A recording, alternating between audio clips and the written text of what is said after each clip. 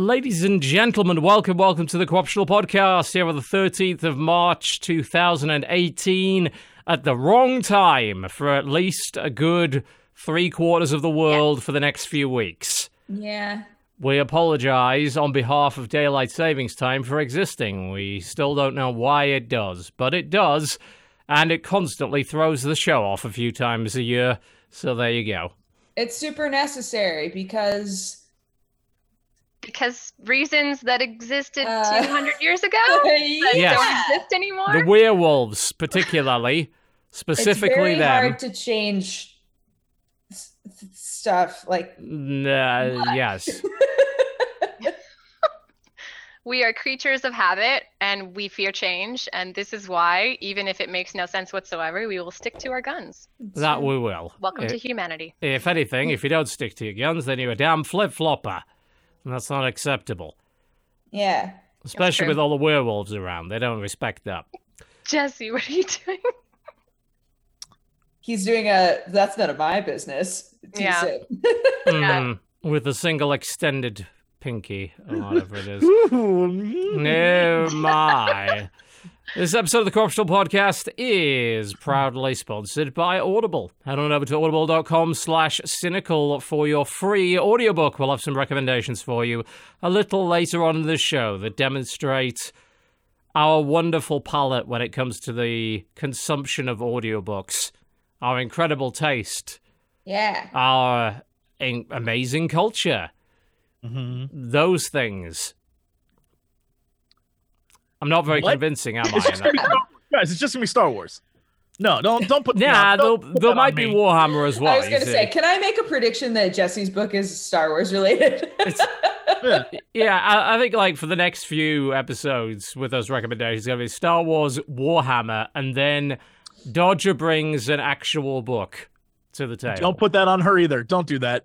Don't do that. I normally try to bring an actual thing. Give it a shot. I want to listen to. Nope.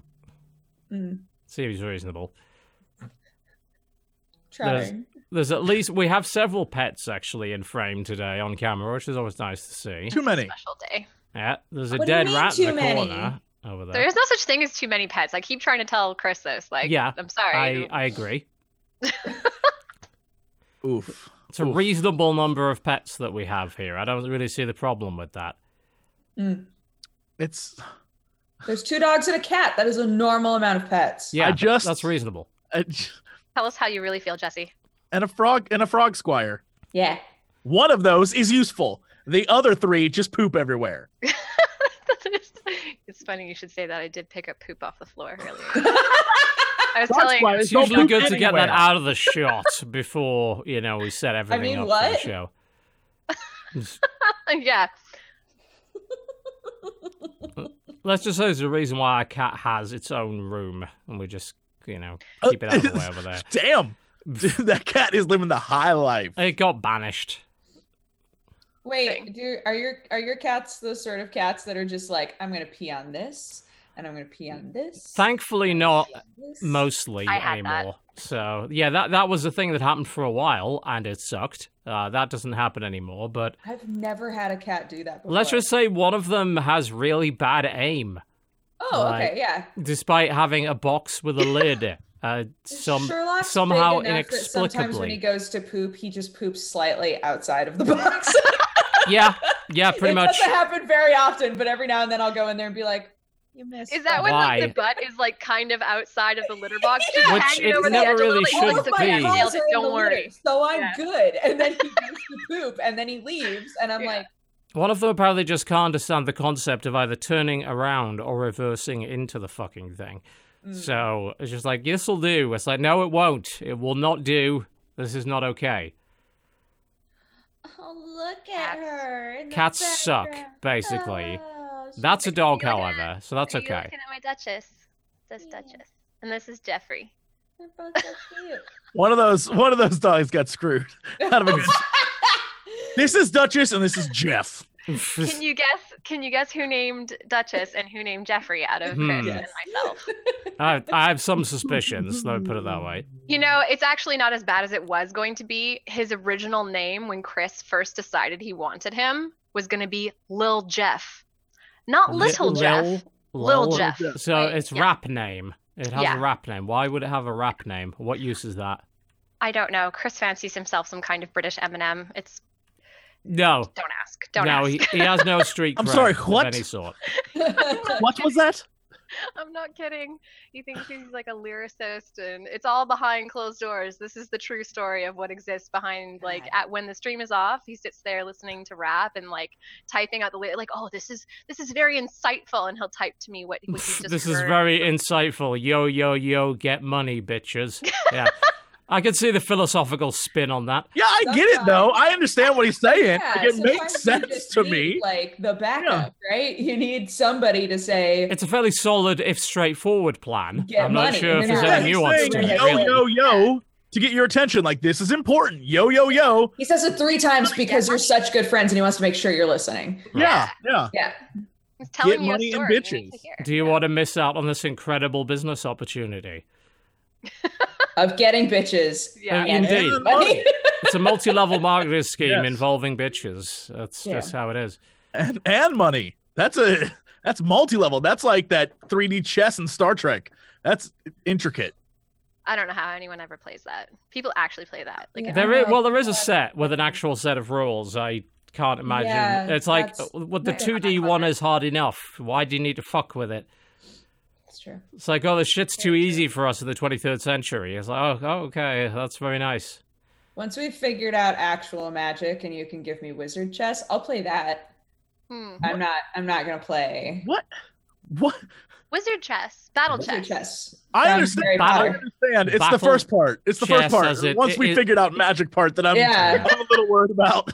Once we figure out Yeah. magic. Oh, okay. Once we figure out actual magic. Yeah, we just need to crack alchemy. It's fine. Don't worry about It it. does Yeah. seem like, there's a few steps to this plan that would be a little tricky.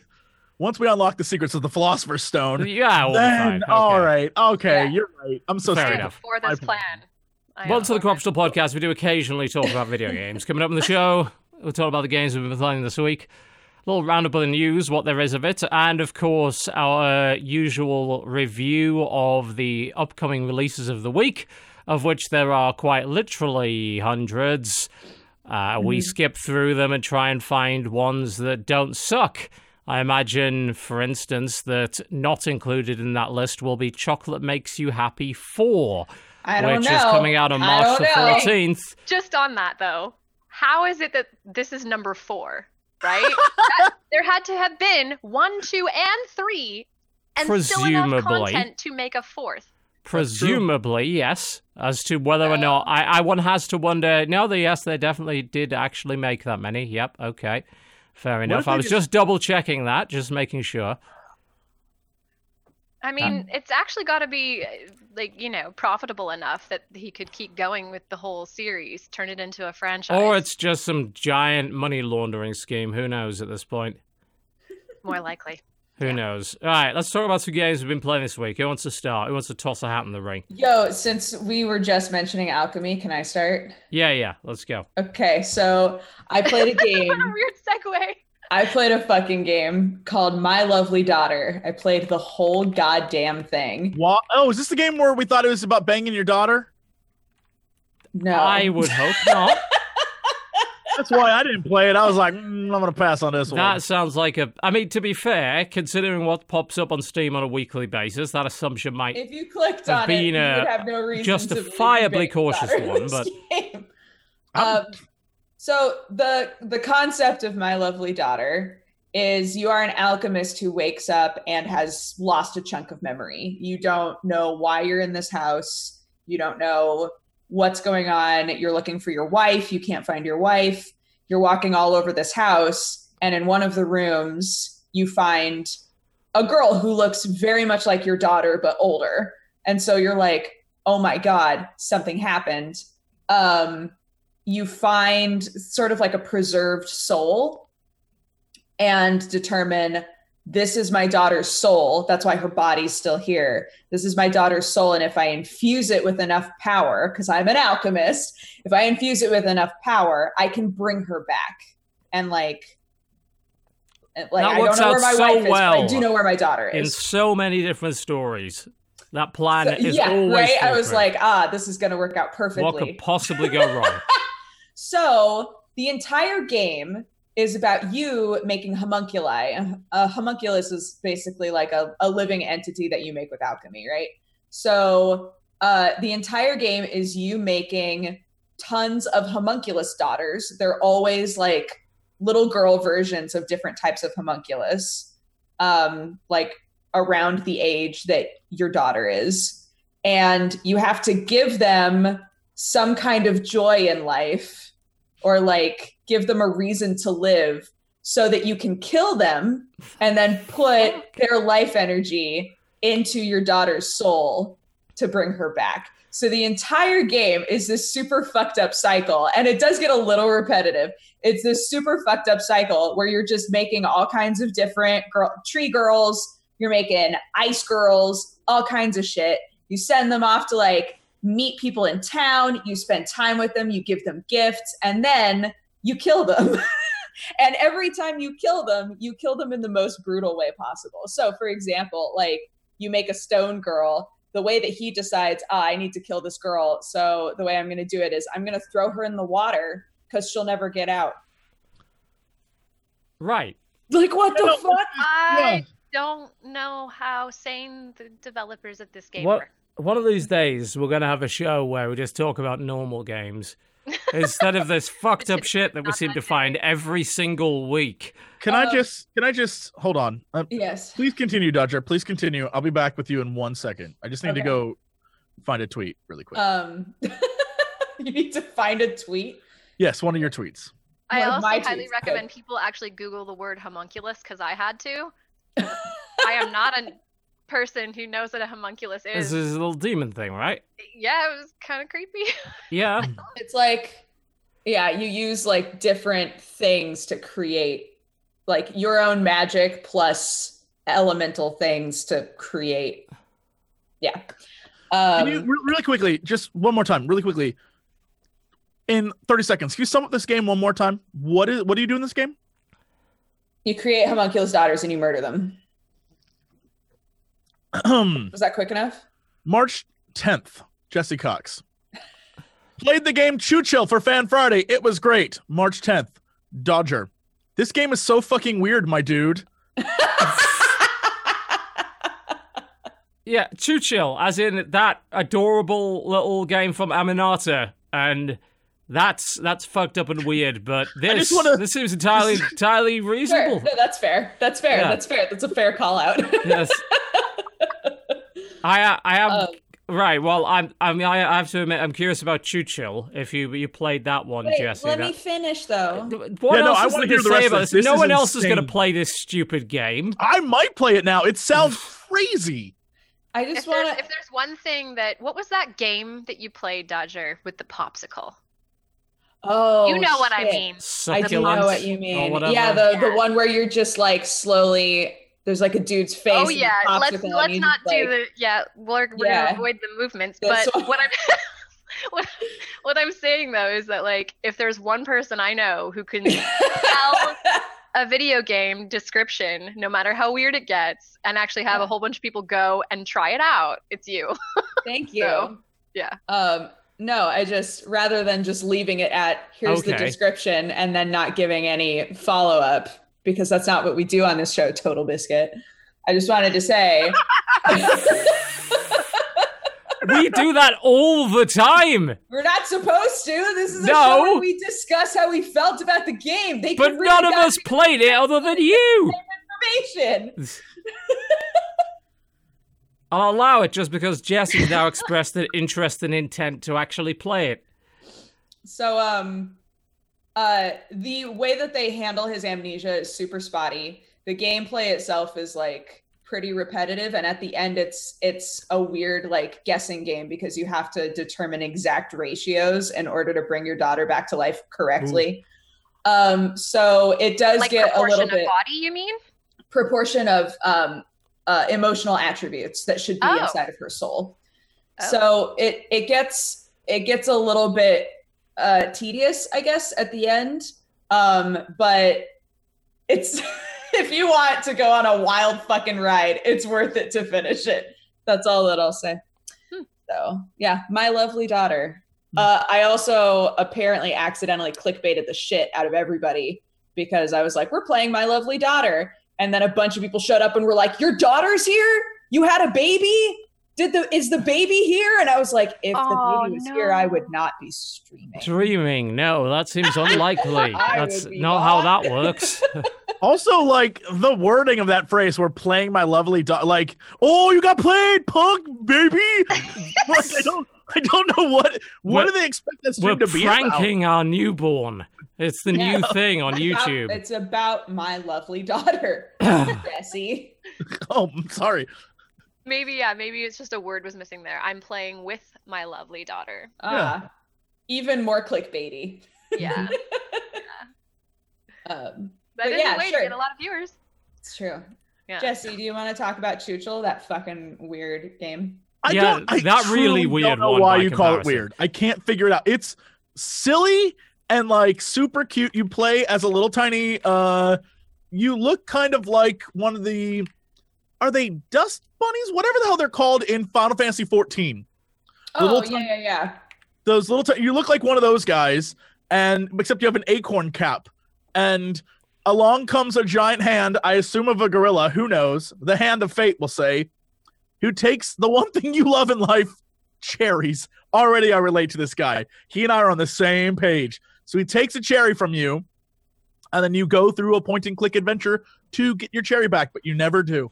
And you meet along the way a little tiny, like, spiky dog and a bunch of weird characters, like a half a banana that you fly on, and a bunch of like weird wormy dudes, and like it's a silly game. It makes no sense. It is just funny and weird and quirky and like super cute, and I love every bit of it. Like, it doesn't make any sense, but it's simple enough that it doesn't need to, because it's like, oh, I understand. Like he just wants his cherry back. Yeah, that's all he wants. It's like all the stuff that Aminata does is like there's no speech. It's like it's very easy to understand because you can clearly see what's happening. Yeah, and they took a lot of time adding fun things like as you saw there. I think this is the trailer. Yeah, it is. There's one area where in order to get past the point and click part of it, you literally have to go inside of a snail, because the snail inside of his shell is a bunch of mini games, and you have to play Tetris. Except you are Choochell's on the Tetris board as the pieces are dropping, so you have to like dodge the pieces. There's one where you have to do Pac-Man, except you have to eat the Pac-Man, which is amazing. And but they have to turn Pac-Man pellets into cherries in order for you to eat them, because you don't like Pac-Man pellets.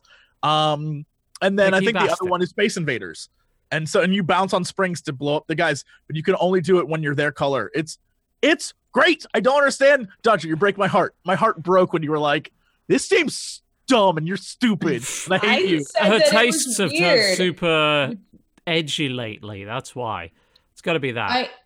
So for me, I love Machinarium so much because like they spent a lot of time to create a really interesting world, and there's lots of really cool music and stuff in it.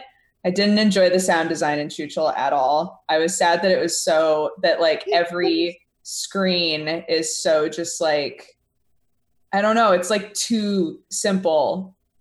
I don't know. It just wasn't interesting. It was just like, it was just like strange creatures in a negative space with sound design that I didn't like. And so I played like 20 minutes of it and I was like, well, I'm done.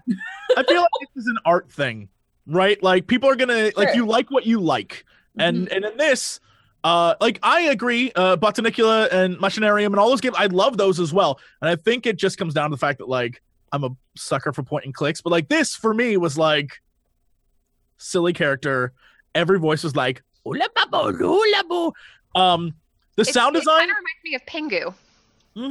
The sound design I liked because it related to the level. Like one area you meet a giant like Bigfoot guy, and he's sitting there listening to 8 little, I think, worms, I don't know what they're supposed to be, singing, and the whole level is about shutting them up. So you have to get them to stop singing, but as you sort of shut them down, parts of the song stop, and I was like, I like this stuff. This is nice. It's about sort of what is happening in the world. And yeah, I think the negative space and not having anything in the background is kind of jarring if you're like, what's happening in this world? What is the context? But from minute one, when you load the game up, there is no title screen. You are literally just on a screen with Churchill sleeping and then all these things around him. And when you go to look at instructions, there's no English, there's no words, you are not told how to play. There never is in Aminata's games, are there? It's always clean like that. Yeah. Not to use like a dumb theater term, but playing this game felt very Brechtian. Like they would give you the title screen multiple times. It was all like I thought that was supposed to be like episodic. Like every time that came up, it was one of those things like, who could it be but Churchill? Like that's kind of what it was. Every time you solve something. I hated that. I loved it. I loved that. There's not enough innocent murder in this game for Dodger anymore. Where are my daughters to kill? It's like, well, if I can't create facsimiles of my daughter in order to murder them in very specific ways, then what's the fucking point? Come on, man. Damn. Yeah. But I can understand an art critique. I just think it's weird, but not like, for me, there's two types of weird. There's super cute weird, and then there's like, oh, this is uncomfortable weird. And I feel like this got the super cute weird vibe down. And it's kind of like when dealing with crazy. There's fun crazy, and then there's oh no crazy. And this is kind of what this is like. But I can understand everyone's line of what is like okay with them is different. So I don't hold it against you, but I was heartbroken when you were like, I do not like this game. And I was like, I didn't say any of that. I just said it was weird. I saw your tweet. You were like, and Jesse, you're wrong and stupid, and I hate you. And it was all tears. All tears. It happened. Okay, you know what? You're right. Yeah, I it was saw on Twitter. It was aggressive. That's exactly what happened. Yep. Shannon, what have you been playing? And also, who are you and what do you do? Yes, Chad is curious. We never got into that because somehow we mostly complained about cats for 10 minutes. That's true, we did. Who am I? Well, I am a lot of formers. I'm a former Twitch employee. I am also a former game producer for in like a little studio in London called Improbable. I also am a former content creator, I guess I would say, because I haven't actually streamed in a couple of years. So but with all of that said, I have a sort of weird presence, I guess, as a business manager for ShannonZKiller, who is one of the larger channels in the UK. And, he's all right. Yeah, he's okay. You know, I guess. He puts the cereal in the fridge, so that's a little weird. But yeah, but like cute weird, right? Right? See? Yes, cute. There's weird. like not the weird, not the. Oh, crazy. not like he put the cereal in the fridge. Yeah, in the fridge. Doesn't like the cereal on fire, so that's good. Yeah. Right. But yeah, so that's me, and you might have seen ranty tweets from me on Twitter, maybe that kind of thing. You know, occasionally complaining about Twitch. Yeah, I'm an overbearing parent with just fur babies as children. So that's sort of who I am. And what have I been playing? I actually I reinstalled RimWorld. So I saw, obviously Chris was playing RimWorld. So obviously anytime he plays a single player game, I immediately want to play it. And so I reinstalled RimWorld. I spent about 40 hours over the weekend playing it. And I'm really hooked on that right now, but I actually really want to play Surviving Mars. I was playing that this week. It looks really good. And I think like the week before that, I was playing a lot of Rise and Fall Civ 6. So, which I think is a wonderful expansion. Great game. Yep, it was a perfect addition. Can't ask for more. It added just enough to make me want to, get back into it for another 50 hours, So, yeah, I thought it was lovely. You Civ people. On the subject of Surviving Mars, yeah, I did notice there was a bit of similarity between certain parts of RimWorld and Surviving Mars, but they're definitely not by any means the same game. No. I played a bunch of Surviving Mars yesterday, and I get less of the Surviving Mars vibe because I get the impression they already know how to do that. Like they've got that pretty much figured out. They start off by not sending any people; they just send drones, which is sensible. And then they prepare the habitation and everything and the infrastructure to make sure that when your colonists arrive, they don't all just die. And then the colonists go into the dome and do their thing, and everything seems okay. And then you build more domes, and the actual survival part of Mars hasn't kicked in yet. Like, nothing dangerous has actually happened. I think the worst I ever got was a leak in one of the water pipes. Oh, so you haven't had, like, I don't know if this is spoilers or not, but you haven't had, like, the tornado go through your base or anything No, like that? I haven't had anything completely wreck my base yet. I know there are things like dust storms, cold waves, that kind of thing. I had a meteor land, but it didn't hit anything. So outside of my metal factory breaking down at one point and me realizing I don't actually have the parts to fix this, because I have no means to manufacture them on Earth, on Mars, so I have to send a rocket from Earth with some parts. That was about the biggest threat that my colony has had so far, anyway. It's felt more like a colony city builder sim so far than anything like Sorry, survival-like. when you started, did you press the easy start button? No. Damn. Okay. I just went with the regular, but they give you that choice of corporation to start with, and the starter corporations seem like they give you a lot of leeway, and they probably turn the hazards down to low and all that kind of thing. So, if you were to pick one of the much harder corporations, like, I don't know, Paradox, the actual games publisher funding your trip to Mars, you get like one rocket and $5.50. To build your base with or whatever. Whereas with the International Mars mission, you get like $30 billion and all the rockets you could ever need and all that kind of shit. So there's probably an element of that. Yes. Yeah. One thing I liked, as I haven't played it myself, because obviously it's not out until 2 days from now. Indeed. But like I said, I was watching ShannonZKiller play it a lot. And one thing I really loved was all of the references to like sci-fi books and movies and shows and things like that. So, There's a lot of that. the Terry Pratchett quotes and Elon Musk references. And I think that they have one of the logos of the things you can put on the rocket is the don't panic symbol, which... There's another one that's like Planet Express and stuff like that. I'm pretty sure you put your own logos on it and everything. Yeah. It's it's pretty cool. I mean, as a city builder, it seems pretty neat. Like, you've got to play a bit of Tetris basically with your domes because they're very small. So you have to be very careful about what you fit in them, particularly when you have the basic starting tiny dome. Oh, it looks like the art is pretty simple, huh? Yeah. Very much so. It's quite clean, which is good. Yeah. Because you can actually see what the hell's going on. I was going to say, you can actually see what the fuck you've got. Yeah. That's the always one nice. concern I had with it was I don't think it's hit this yet, so this is just like a phantom concern, but I was worried that it was going to feel a lot like Skylines, where you sort of play 40, 50 hours, and then all of a sudden you kind of like hit like there's nothing else There's to nothing really to do. Yes, I've done everything, and this game's easy kind of thing. Yeah. So, and I don't think that like the games that I've seen played so far, I don't think that there's that really as a concern. I mean, even after 20 hours in the same round, ShannonZKiller hadn't even unlocked everything in the research tree. There's a shit ton in that encouraging. research tree. It takes quite a while to get through it. It does seem like there's a lot more to it than, as you said, it just being cities skylines on Mars, which thankfully it doesn't seem to be.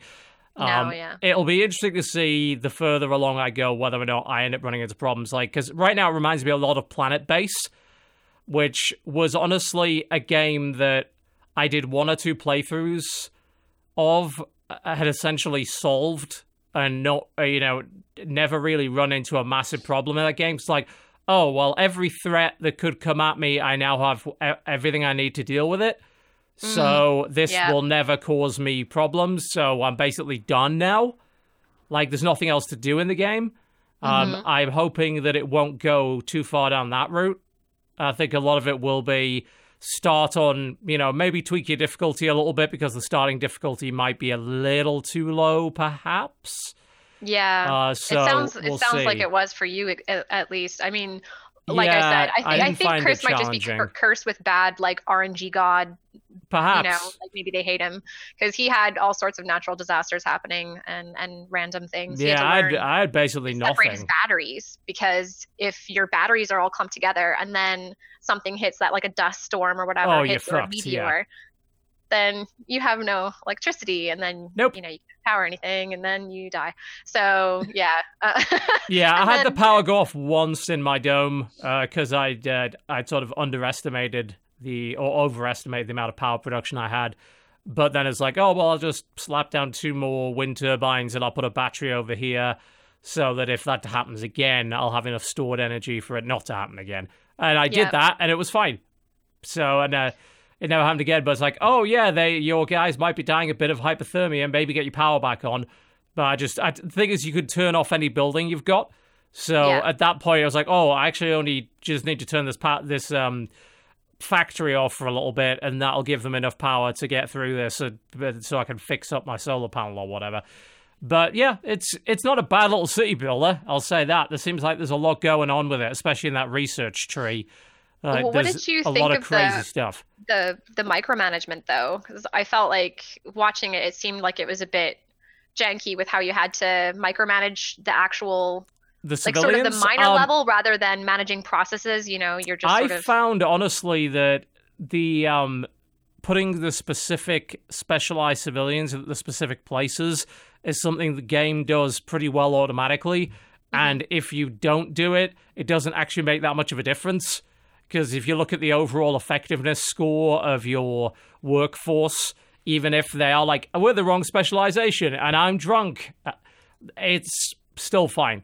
Like, they still seem to be completely capable of producing enough goods. I don't know. Again, that could be another thing where you've got to be at a much harder difficulty and they'll say, right, you need to start really min-maxing where your colonists go. But I didn't find that. I just found that, like, most of them go to the optimal place they're in, and they should be, and then there'll be a few maybe that you have to move around if you want to, but they'll work wherever. They don't seem to care. I haven't had any of them get upset that I put like an award-winning geologist in the game store or whatever. You know, they seem just fine with that. Can we actually talk about the colonists for a second? Because I feel like their traits were kind of ridiculous. Like, I mean, it makes sense in RimWorld. Like, I don't mean to compare them, but with RimWorld, there's a definite comparison traits. to be made with the traits. They're very similar. Yeah. But with RimWorld, it's like, oh, you have a sociopath who's a workaholic, so it makes sense that they would avoid people and just work a lot. But they're also close to snapping all the time, and they kind of do the same thing in Surviving Mars. But it also feels a bit like it's a bit different because with RimWorld, they crash landed on the planet. Yeah. And so it's why kind of would this person be eligible at all for a Mars mission? Yeah, and so like you get people from the tribes in RimWorld, so of course they're going to be weird. But like, I literally saw the character trait in Surviving Mars of a lazy hippie who doesn't like to work, and I was just thinking, how did you get approved for this mission? You know? Yeah, it's like there's crazy people man. that would never ever get to go. Yeah. Because so it's not like they give you a big choice of it. Yeah, they weirdly, they automatically, it's like a non-issue anyway. I imagine it will become an issue later when maybe you start to run out of candidates, but initially it deselects everybody that has a negative personality quirk. So you won't even get them on your colony. So it's completely irrelevant. Right. Maybe later they'll say, well, you have to have, you've got to let them on, but surely later there'd be more people sign up to go to Mars that aren't shit. Yeah, we're scraping the bottom of the barrel here, so yeah, sorry. It's like we've ran out. Sorry, there's only 200 people on the entirety of Earth that are willing to go to Mars. Yeah. And, there's 30 of them are vegans. We can't let them go. So, we'll just have to take the lazy psychopathic hippies or whatever. I don't quite understand that. It does seem like they put that in there because RimWorld has it, but in the context of Surviving Mars, which is, as you said, a much more official kind of thing. Yeah, definitely. There's no way those people would be within 100 miles of a Mars mission. Like, no way. Yeah. That's just not going to happen. So it doesn't make that much sense in that context. Yeah. But, of course, it's got to come out right out the gate with modding, so the first thing that will happen is they'll probably mod all that shit out and make a little more sense. Yeah, and maybe tweak the micromanagement a little bit, make it a little smoother, things like that. Like, Yeah. I love it when games offer modding right out the gate, because it just means that, like, it's going to be a game that doesn't die, because the community is just going to, hype over it and then keep it alive for, like, years to come, which is great. I also really liked how they had celebrities that kind of come in. Yeah, on I've got the one of those. ships. Yeah, and they can get, like, sponsorships. I was just thinking, like, oh. Yeah, you get a bit of extra cash if you have YouTubers might take over. Pretty much. I've got a celebrity medic, and they give me extra money because she's there. So I'm like, okay, sure, that's fine. Just Great. make me a little bit of extra cash so that I can buy the things that I keep forgetting to actually manufacture myself. And it's like in my wonderfully efficient, self-sustaining colony, which isn't, but I don't know. It's good. It's a fun game. I sunk a good 6-7 hours into it yesterday. I was like, yeah, this is good. I could see this being a fun city builder. But yeah, maybe I start again and crank the difficulty up a bit. Or maybe I just get lucky up until a certain point and then the game decides to fucking murder me. That's also possible. So we'll see. Yeah, it's usually right when you have everything set up to be perfect and you're like, yes, this is functioning like a working well-oiled wonderfully. machine. And then poof, That's what it all falls apart. Always in those games. It's like a rocket full of precious metals ready to go back to Earth, and then it gets hit by a meteor on the way up. Like, all that kind of bullshit or whatever. Yeah, we'll see. But it's fun. As a city builder anyway. As a survival game, RimWorld is probably what you want to be looking at the moment, rather than this. RimWorld could be literally thousands of hours. Again, it has modding. And there are so many good mods out there for it. I haven't scraped at all any of the most popular mods. I haven't even begun with them. So I could have RimWorld not installed from my computer for the next 5 years and still find new content on it. So God, RimWorld is so depressing. It's a little bit masochistic, I'm not going to lie. Dude, Yeah. every time I've tried to play that game, I'm like, why does shit go so wrong? That's the fun part it of just it. goes super wrong immediately. Like a turtle has gone mad and has just now made your surgeon blind. Like, oh, awesome, great. Losing is fun. That's that game in particular. Strongly disagree. That's the fun part. Just managing everything going to hell. Yep. Shannon, have you played Subnautica? I played it really early on, like way back in early beta. Yeah. I did not play it at full launch. I instead watched Chris play the whole thing and scream like a little baby, because he's actually got I forget what the phobia is called. He's got a fear of the deep and like deep sea. Yeah. So why the fuck would you go and play that then? With good reason. Because he was trying to get over it. Actually, it really helped him. He was saying that he actually now wants to go to like a beach and go in the water, and so I think I'm not sure a beach is the same as the deep sea. No, it's not. Filled with monsters and horrible things. Yeah. But well done. He's going to the beach though. That's good. It's a step forward. It is a small step, but a step. Yeah. Yeah, I've been watching Kraken play it.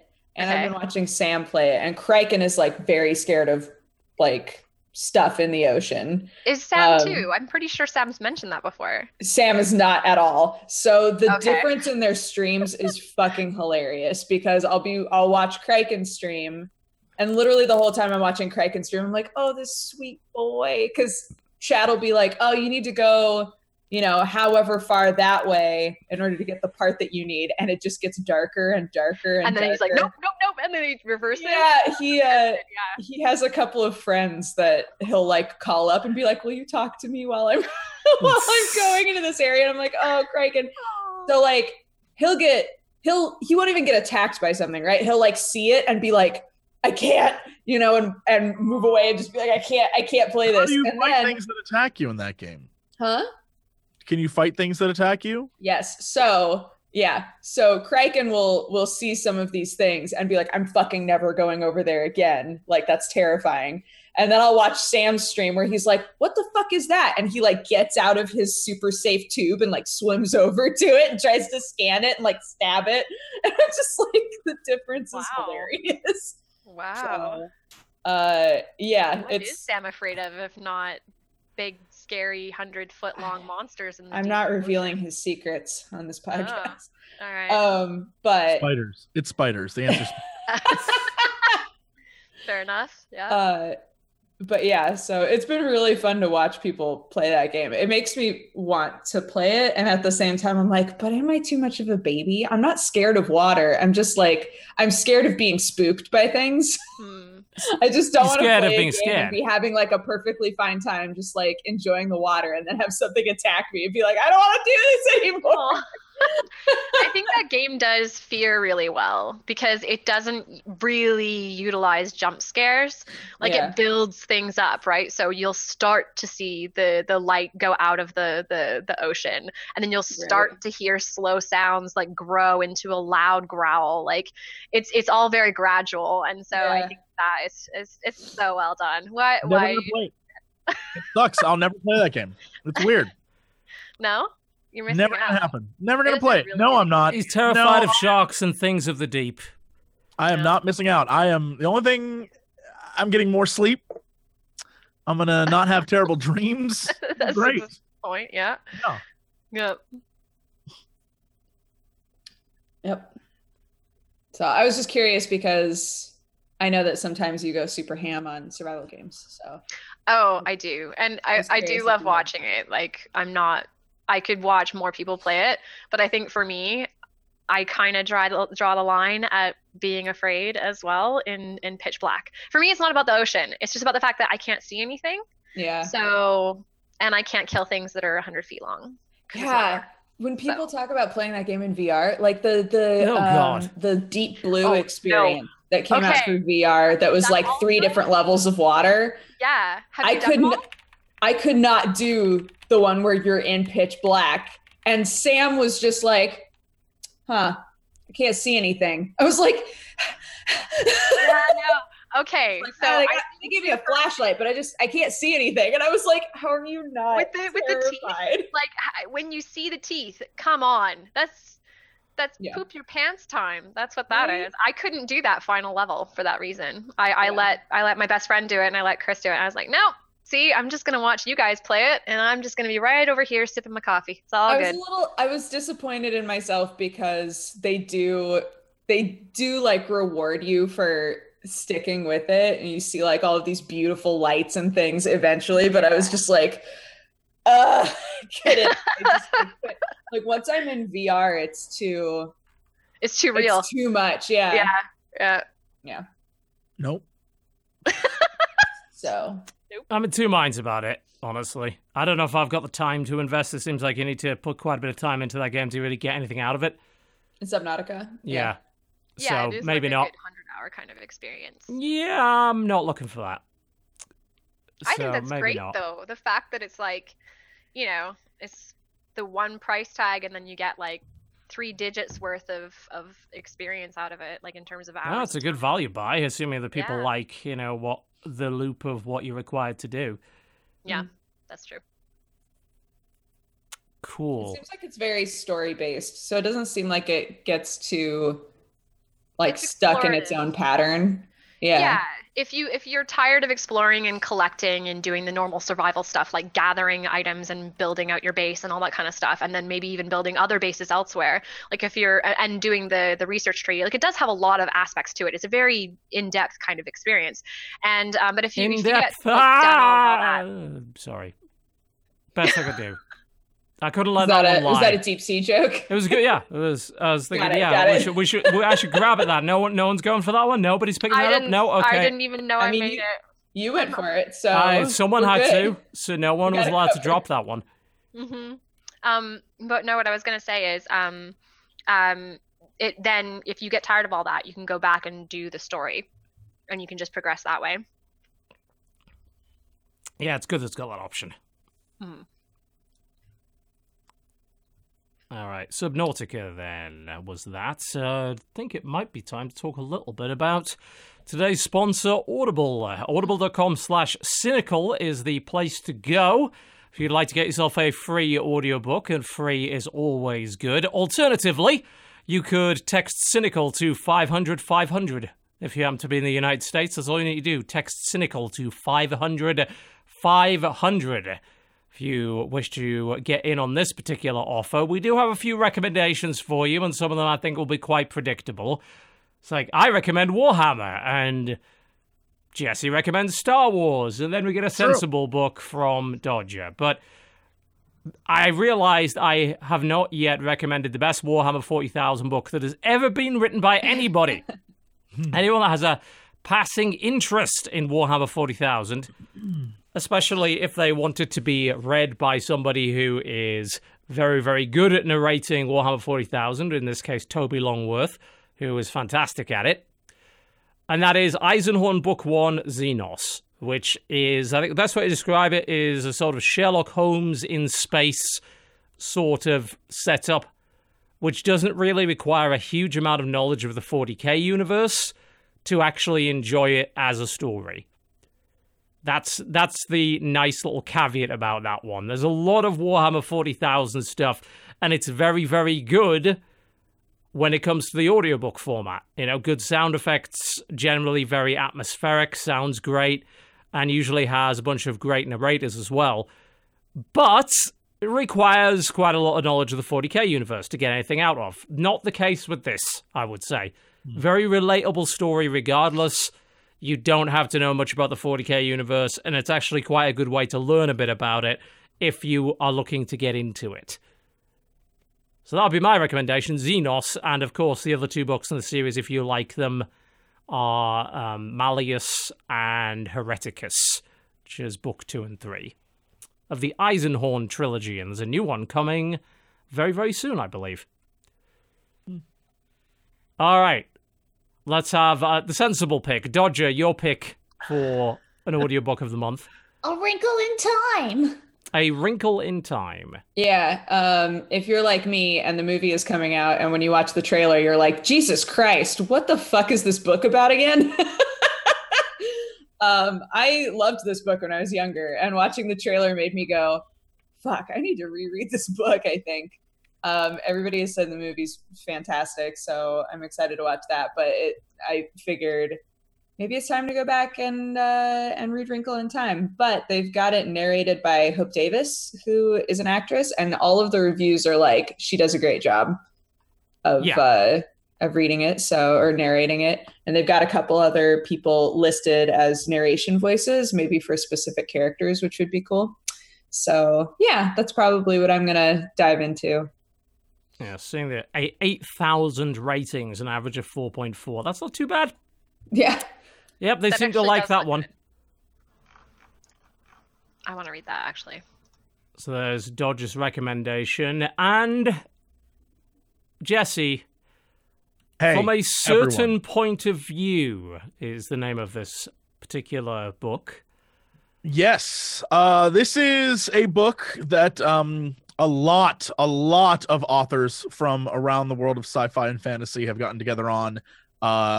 It is short stories, all from different perspectives in the Star Wars universe, from side characters or characters involved in a scene that weren't the main focus of it in a movie or previous thing that existed.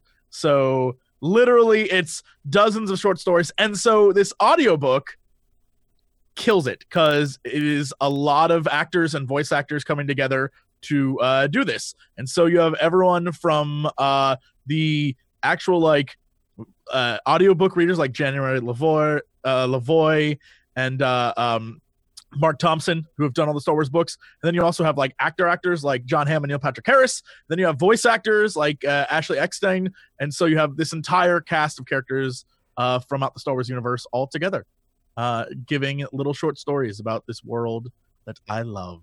Oh, hold on. Neil Patrick Harris reads in this? Yep, he is on the list amongst a lot of people, frankly. There's a ton of people involved in this, yeah. I was a little too busy staring at the fact that there's another Thrawn book coming out. So okay, I'm going to have to read that one or listen to that one in this case, or preferably both. I think, I haven't gotten to it yet, but I think John Hamm is Boba Fett, which makes it even funnier for me. I don't know. I'm really excited to see all the different characters they have in here. They're literally, the short stories are like Qui-Gon and Greedo and, all these characters that are just sort of there. But then also things like the droid in the background of a scene from the movie and like what the hell he was thinking about. It's a neat idea. It's hilarious. I love 40 this stuff. of them, apparently. 40 short stories over the course of 15 hours. One of the short stories that I actually like is just a random Navy trooper. A guy who's just in the background of a scene. He's watching like the heads of the Empire talking. He's like, this is crazy. Like these guys, they're doing crazy shit.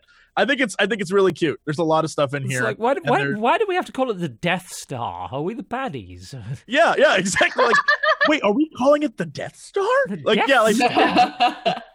It's really, there's a short story about Yoda. There's a bunch of different stuff in here. The Lando short story is really good. It's fantastic. And then because it's read by some of the like not just people involved in Star Wars like the shows and stuff, but also like fans. And so it's really cool. That seems pretty awesome. I'll have to check that out. I think I'll pick that one up. And you can get any book on Audible just with a single credit. And you can get a free audiobook over at audible.com/cynical. Alternatively, if you're in the United States, you can text cynical to 500-500 to get your offer pretty much immediately. And this is the largest selection of audiobooks in the world. You will not find a bigger one anywhere, with a huge selection of authors and the absolute best narrators, and a bunch of exclusive productions as well. Audible have actually started financing some of their own productions, which is pretty damn fantastic. So go and check that out. And if you prefer to read along, you can also, of course, use WhisperSync, which allows you to sync up your audiobook with the Kindle edition and simply use the Kindle app, either on your Kindle or any smart device. So that's a pretty cool way of doing it as well. Personally, I listen to mine when I'm having breakfast on my Alexa app and simply listen to it through my Echo, which works pretty well. It's a good way to do it. Audiobooks. For those of us who don't have free hands right now, check out Audible. Go and have a look. Audible.com/cynical for your free trial and free audiobook. We'll be right back after the break, folks. Don't go anywhere. More video games are a possibility, although not guaranteed. You're watching the Co-optional Podcast. We'll be right back. Ladies and gentlemen, welcome back to the Co-optional Podcast. Hopefully you enjoyed the wonderful sounds of 6-2 Sounds with remixes from Castlevania and Mega Man 2. All available at ocremix.org. Pretty great. Dodge is probably muted, but who knows? No. He's just munching. Dodge is munching. Chewing, mastered the art of chewing quietly. I'm eating raw tortillas, so With there's no nothing. sound. There's Why? no sound, really. Is there any specific motivation for that? Or is that a thing? Or I was just criticizing her for this while we Yeah, were. Shannon was like, that's really weird. And I was like, I've done it since I was a little kid. And she was like, that's fucking weird. Here's the Let's thing. make it better. But there's like some tortillas. What kind of tortilla did you get? Because there's some tortillas that are like, I think they're called like Gyro tortillas. Like one of the tortilla brands is like legit just delicious by itself. Like the tortilla itself. Yeah, it is that brand. It's the, I think it's like the burrito sized tortillas, flour tortillas. I think it's like a SoCal thing. They're like, I don't know. Who knows? They could be everywhere. But like, I've only seen them here and they're like just good. They're just, I take those things, some cheese, some hot sauce, make myself like a little like quesadilla. Okay, a little quesadilla. That shit's delicious. bachelor grade quesadilla right there. That's There are what you people want. in chat saying they do it. Okay, It's so not- you're Tortilla it's bread. Well, I think because most of the time, Where's the butter? Most of the time Where's tortillas the hummus? Well, Like, I mean, you generally don't butter a tortilla. I mean, I put butter on pretty much everything, and I draw the line at tortillas. That doesn't seem quite right, but like a good I'm tortilla, not gonna tell you has- try it. like a good tortilla. That one place that I like to go. Shout out to Ortega 120 in Redondo Beach. They have a little old lady who makes tortillas on this grill, and they serve them to you like fresh and hot, and it's Yeah. like life changing. You don't need anything on them because they're like perfect. That's when That's you when like, you know. That's when you know you're at the primo like food cart for tacos. Is if there's somebody just over there cranking out tortilla. You're like, naked tortillas, yeah. and I stand by this. The older, the better. The older the old lady making the tortilla, the better the tortilla is every Hunched time. over. for sure. He's got the Yes. experience. No doubt. Yeah. Absolutely. Every time they're like, if she looks like she's barely able to stand making that shit, you know it's going to be like the best tortilla you ever ate in your life. And that goes for everything. Every single food, the older, the better. That's so true. Yeah. Food is an art, and it definitely, you hone that craft with age, for sure. Yeah. Mm-hmm. All right. What else have we been playing this week? I have a food thing that I could talk about. A food game. A food game. Okay. Mm-hmm. Since we're talking about food, look, I like segues. So, all right, what's the food game? There's a little mobile game that I played. Took me about a day to beat it, and it's called Hungry Hearts. And when you first look at it, you're going to be like, this is Diner Dash, but with a little old Japanese woman. It's not. It's like the chillest form of people come in and ask for food and you give them food kind of a game. Because the game isn't really about that. The game is that there are a bunch of specific people that come into your restaurant, and your food, like through serving them food, you learn about them. And so the goal of the game is to like give them food that reminds them of home, or food that reminds them of a person in their life. And then you unlock like more and more of their story. And once their story is fulfilled, then they never come back to the restaurant. So like it's just a bunch of tiny stories while you're also like trying to unlock, a lot of different types of foods, but it's super chill. Sounds like a Jesse game. Sounds like a game in which you would eventually end up having your diner shut down because all your regular customers. I'm not going to tell anyone how to run a business, but no, because the handyman and the workers, they still come in because they don't have a story. It's like, like, where is everybody? I drove them off with understanding. It looks very cute though, because you play as a little old lady, and so the food's good. She's a little old lady, and the restaurant used to be run by her husband, but her husband can't run it anymore. So she's taken over. And so like there's like the old man that she's known her whole life who comes in, and he's like, your husband's food was better, right? Like he's just like a crotchety old dude.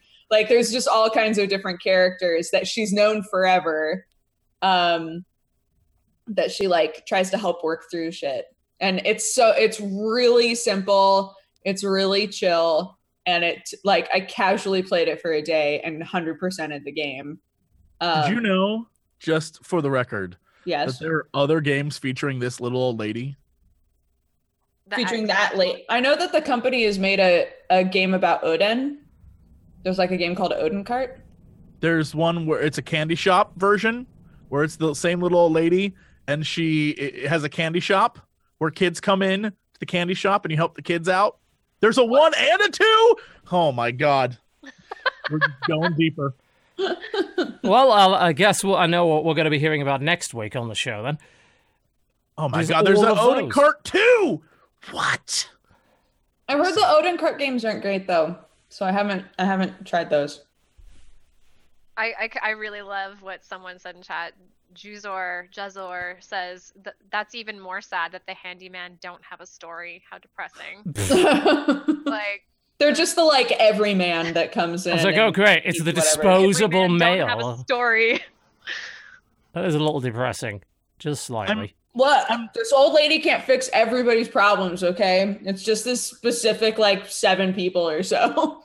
This is also the pitch for this game, like the text is just, it throws you like heartwarming curveballs at the it's like, experience a tale that'll warm your heart and your belly.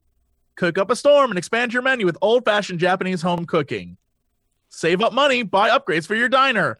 Meet a colorful cast of characters and listen to their stories. And remember, when the sun sets, look up at the starry night, and no matter where you are, where your special someone might be, you can always share the stars. That's the end. That like comes out of nowhere. And it's just like, wow, meet your friends. And remember, no matter where your loved one is, we all look at the same moon. Wow. But remember, at night, the werewolves come. Like, what a crazy turn that took. I guess they're going for sympathy. We've had quite a lot of that lately with restaurant-related stuff. Didn't we have that last week with the whole run a restaurant as a cat, summon the goddess, or don't. Oh yeah. That's that weird ass description. Or don't. Or don't. Wow. I love it. Yeah, that was high quality stuff. There's a game coming out quite soon on mobile which involves cooking. I'm not sure if you are a monster chef or you are a chef that cooks monsters. I'm not sure which. I'm hoping it's kind of the former, that you are a monster who has decided to become a chef. But though I noticed it on they have I don't even know why. iOS now has a fucking pre-order section because you want to pre-order phone games, right? I don't know why that's there. I don't know why it's there. I don't see the point. There's 0 point, but this Monster Chef game was in that section. I'm like, well, that sounds like it could be fun, I think, but I don't know what it is, and also why you try to give it a pre-order a mobile game. I don't understand that. So I guess we'll wait till that thing comes out to find out if it's any good. It's really funny. Oh dear. I was playing Fable Fortune, speaking of things that could be on and probably will be on iOS at some point. It's boring. Yeah. Yeah. It suffers from the same problem that anything that's trying to be Hearthstone suffers from, in that I've already played Hearthstone, and you're not different enough to make me want to play you instead. That's the main problem with it. Like, the game is so fucking similar to Hearthstone in pretty much every way, with a couple of Fable-like things that happen. Like, you start the game with a quest, you complete, which is like play 2 minions or whatever. You complete the quest, and you choose whether to upgrade your hero power with a good version or an evil version. And by going like either good morale or evil morale, certain cards transform. Like, you can get the dog from Fable 2, and it can either be a good dog or a bad dog, and they have different stats and abilities. Yeah. But that's basically the only difference between that game and Hearthstone. It is otherwise the same thing with Fable characters, and really I can't remember much about Fable characters. It's like, oh, that's a chicken. Isn't that funny? There was a chicken in Fable. Like, the references are not good enough to make me think, oh, I would like to really get in on this theme, you know? The Warcraft theme makes sense. Star Trek theme makes sense. But fucking Fable? Nah. Fable is one of those franchises that just like lingers. Like, people are purposefully keeping it alive for reasons I still don't know. And I don't know if it's just like rosy colored goggles of the past of what like Fable 1 was, but there were other Fables that were not as good. And so I just don't know. Man, I just don't know. I think when Fable became more of like a GTA 5 kind of experience, I was just like... You've gone super quiet all of a sudden. I'm not sure why. I don't know if your mic's too far away from your mouth or whatever, but...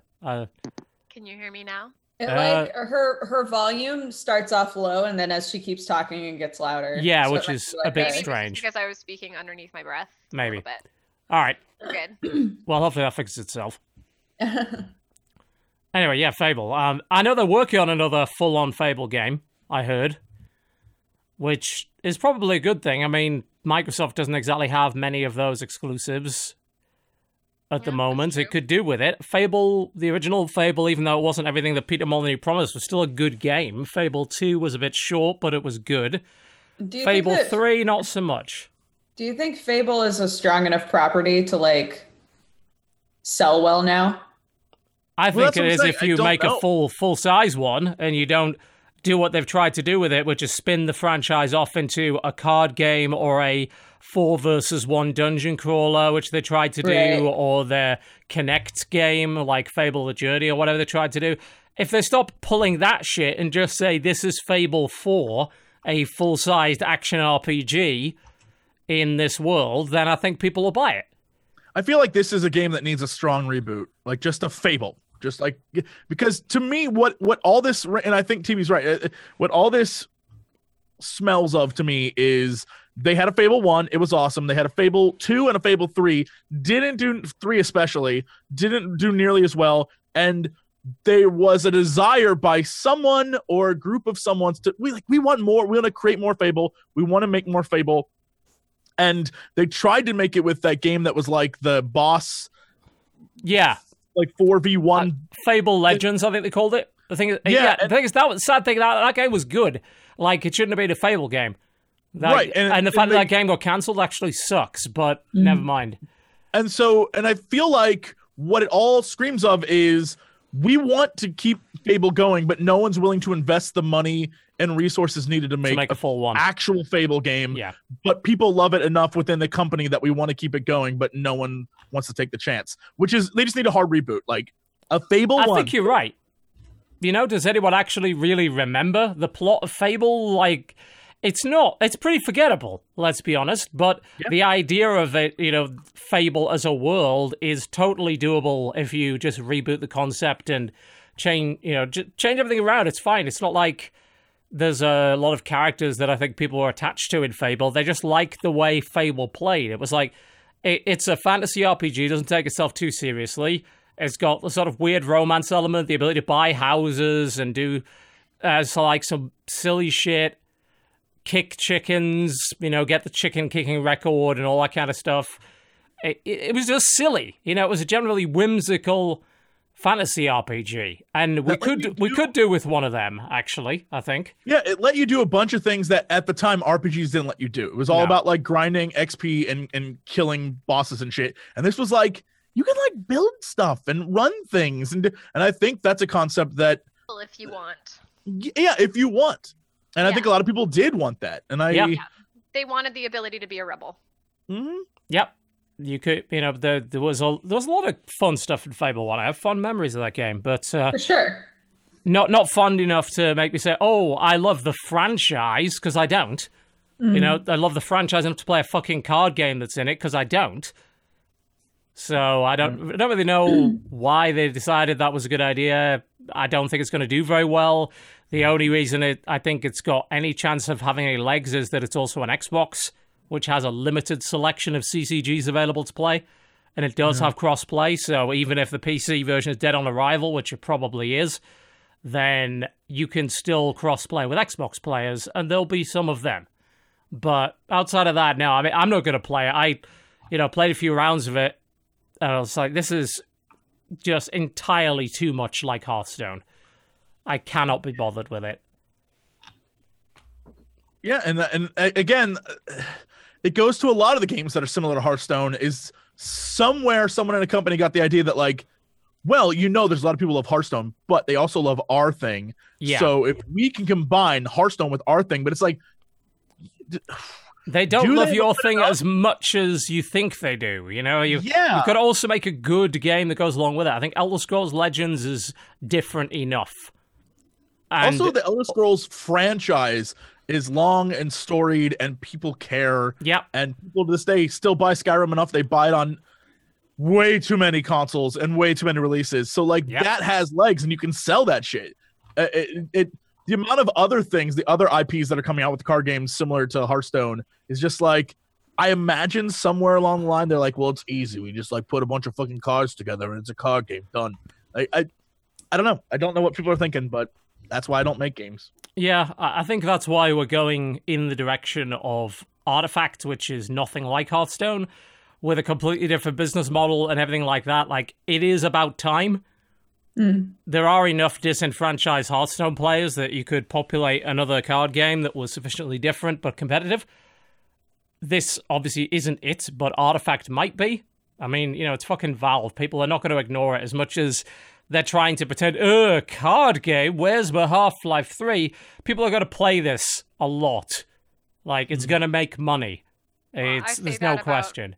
Every FIFA game ever, and yet they get millions of users, so... And millions of dollars a year in fucking Ultimate Team Packs and shit. Yeah. There's a strong audience for that kind of thing. A demand for it. It just isn't us. Yes. Yeah. That is exactly it. It is a different demographic entirely. I'm fascinated, but I'm really curious what the numbers for Hearthstone look like, especially with the new expansion they announced yesterday coming out? You think they're dropping off, or I don't know that they're dropping off. I imagine I don't think there's a drop, but I would imagine over time there has to be a decline, right? I think I it's would peaked. think so. Sorry, no. All I'm saying is I think it's peaked. Has it gone? I mean, I honestly don't know. I feel like eventually it has to go down because just based on the way card games are. Like, you're into it, you're spending money, and then at some point you realize, like, I spent too much money on this and I'm moving on to something that isn't this. Or you grow out of it. Like, there's just phases, and I'm curious what the numbers look like. I wouldn't even guess that it's like a steep decline, and I wouldn't guess that it's a drop off. I just think eventually we would see a trend that over time it would go down, and then I wonder where those people go. Like, I'm really curious where they end up at, if they want more a Hearthstone game, we're just tired of it. Yeah. Well, I mean, I think we would all agree that Hearthstone was the catalyst for so many other games making standalone card games, right? Yeah. So, yeah, you're right. It has to do with whether or not they want something that's like Hearthstone but gives them something new, or if they want something completely different, like if the ratio of people who stopped playing Hearthstone and instead played like Gwent, right? Like what? I'm curious on that. I think that Hearthstone in particular, and just card games, digital card games, are hard to transition from one to another, not because they're mechanically different. If anything, they're very mechanically similar. But it's down to the fact that who the fuck wants to pay for another collection of shit you can't then sell afterwards? Right. You know, if I played WoW TCG, at least I could have dumped my collection. You know, I could have sold it once I was done. When people finished with Magic, right now, and you're making a fortune. The cards in that game are selling for a ton. Well, unscratched ones anyway for the in-game loot. Yeah, but like with Magic, I could dump my collection and I'd get some money, and then I could get back into it later maybe. As it stands, I have thousands of dollars worth of fucking Hearthstone cards on an account that can't even use them outside of WoW play. And I don't want to buy, I don't want to spend $400 on the next expansion. I think that might even be why the actual development is leaning towards putting a single-player component in every expansion. Just to try and get people to come back. Because I know I came back for Kobolds to play that dungeon run mode. I didn't spend any money, but I imagine a portion of people that came back off the back of that got back into the game and started spending money again. Yeah. Which is why they're doing another one of those with the latest expansion. That was a fun mode. I thought good, it was just short. Like, after a while, I was like, all right, I did that. That was cool. And then moved on again. But, yeah, I understand why they keep doing stuff like that. And I definitely think that's the key to keeping people playing, is creating single-player content. Yeah. Well, I don't think that a strong esports presence is going to really keep people interested in Hearthstone. At least it doesn't seem to have really done. Oh, I agree with that. I was at the convention I was at this past weekend, had a huge esports component to it, and Hearthstone was one of the things there. The Hearthstone tournament had maybe like 4 rows of seats, and then it wrapped up Sunday morning. And all the other tournaments, even like Melee, was still huge crowd. People were going crazy. And Hearthstone was just an empty stage for the entire day because they were done. Sure. Because that was the number of entrants, and they finished. So it's like, Esports-wise, Hearthstone's clearly not growing. I mean, you can just look at the numbers whenever it does a tournament on Twitch to see that.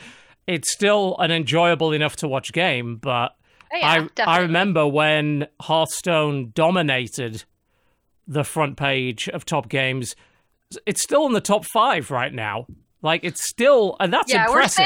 We're for saying a game that old stuff, but it's still doing really well. Yeah, for a game that old, it is still doing pretty fucking well. It's still a very watchable game. That's why. It's still a very fun game to watch from a first-person perspective. Very playable game as well, too. Like, that's the key. It's very relatable. You don't be a genius to play it. It's like, it's visceral. You understand what to do immediately, and then it takes forever to master. But like, yes. You can see it right off the bat. Even the people who are really, really good at it and stream it. Like, I can't remember the last time I saw Trump or Like Hafu. Hafu's streaming it right now. Is she? Yeah, she's Never doing mind. arenas. Roasted. Trump's been in and off. That's the same thing with like TB and I though. Like everyone has to start somewhere, and I feel like Hafu and all like that was Hearthstone was their shit, and we had WoW. And at a certain point, to keep your career going, you can't just be that thing. No, but you can't tie your success to a single game like that. I know, and Trump has definitely gone out of his way to expand beyond that. And he's good enough at card games and strategies to do that. Kriparian, obviously, I imagine, has also expanded. He's very, very good at Diablo-like games and such, so he can get views that way, but he still gets really good views when he plays Hearthstone as well. It's a good game to keep in your back pocket as a streamer if you're good enough. I play WoW. Like it's shit. It's just one of those things that's like, as a streamer, you can understand why people would move away from it. But I think the vast majority of people are not streamers, and so I'm interested in that mentality of sticking with it versus leaving. What you would go to if you're still into card games, if you're done with card games.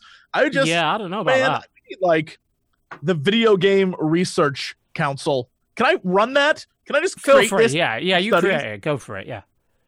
I just want information. I love that shit. I want infographics. If I could just have someone produce me infographics all the time, I'd be happy. Dude, I'm with you. I love infographics. I want information. I want Venn diagrams. I want all of it. Just Pie give me charts. pages of that shit. Do it. I love it. Yeah, I don't know where they go. I know that one or two went to Gwent, and I don't know if they stayed there, but I haven't seen anybody else sort of sticking with it, and a lot of them have said, well, we'll play some Hearthstone, but we'll do some Slay the Spire on stream or something like that, because that's entertaining, and yeah, it is. But competitively, no, I don't think...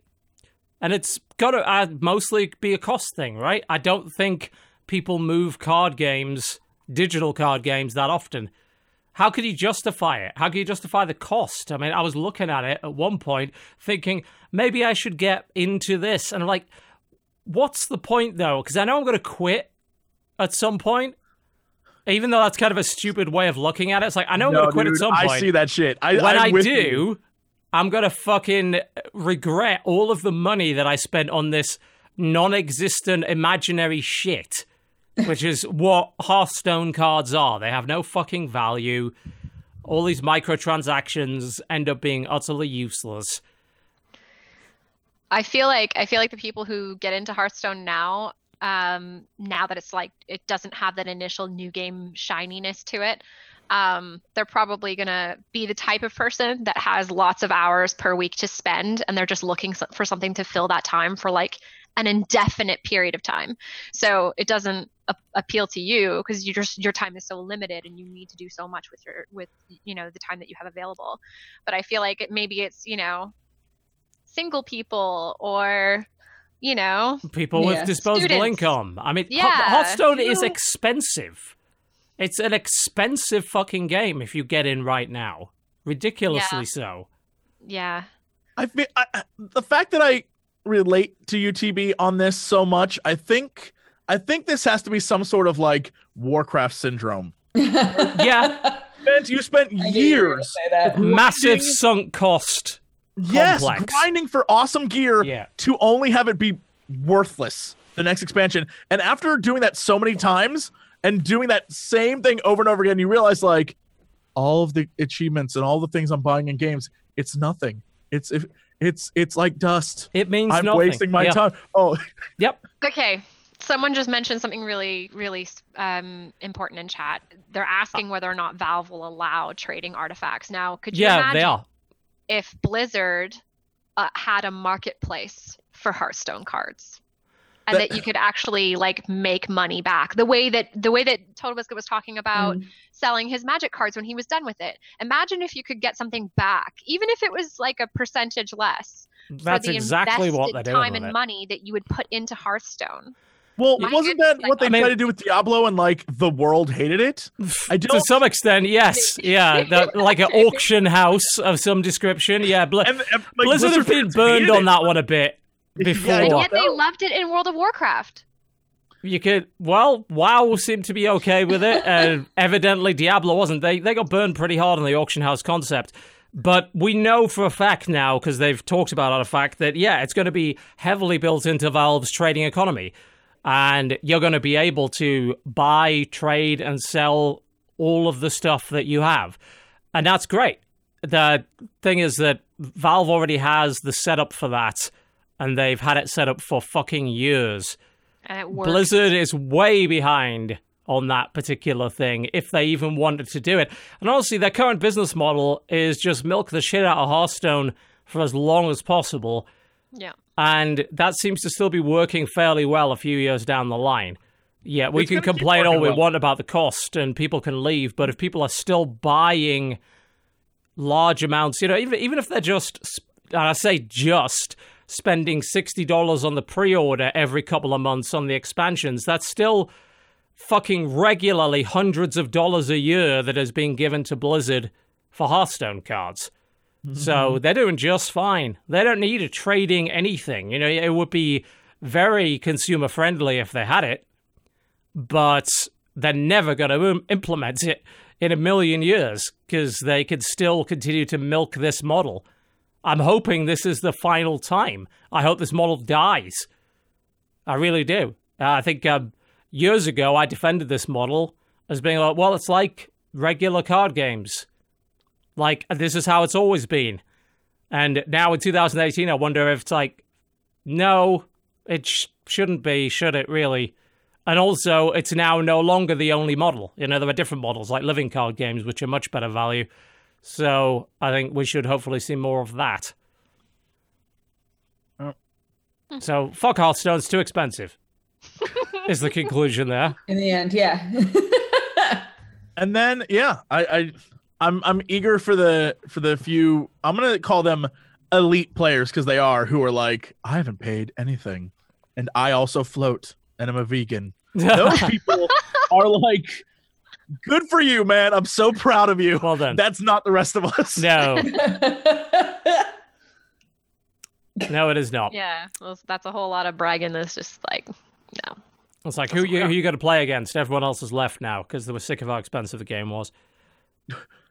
I happens to mobile games all the time. Yeah, it does. I can't get sucked into any of those mobile games now for that very same fucking reason. You could play some Hungry Hearts. I could. You could. Fortnite. I could summon the goddess or not. Oh yes, Fortnite on phones. Yeah, that's a thing that's happening.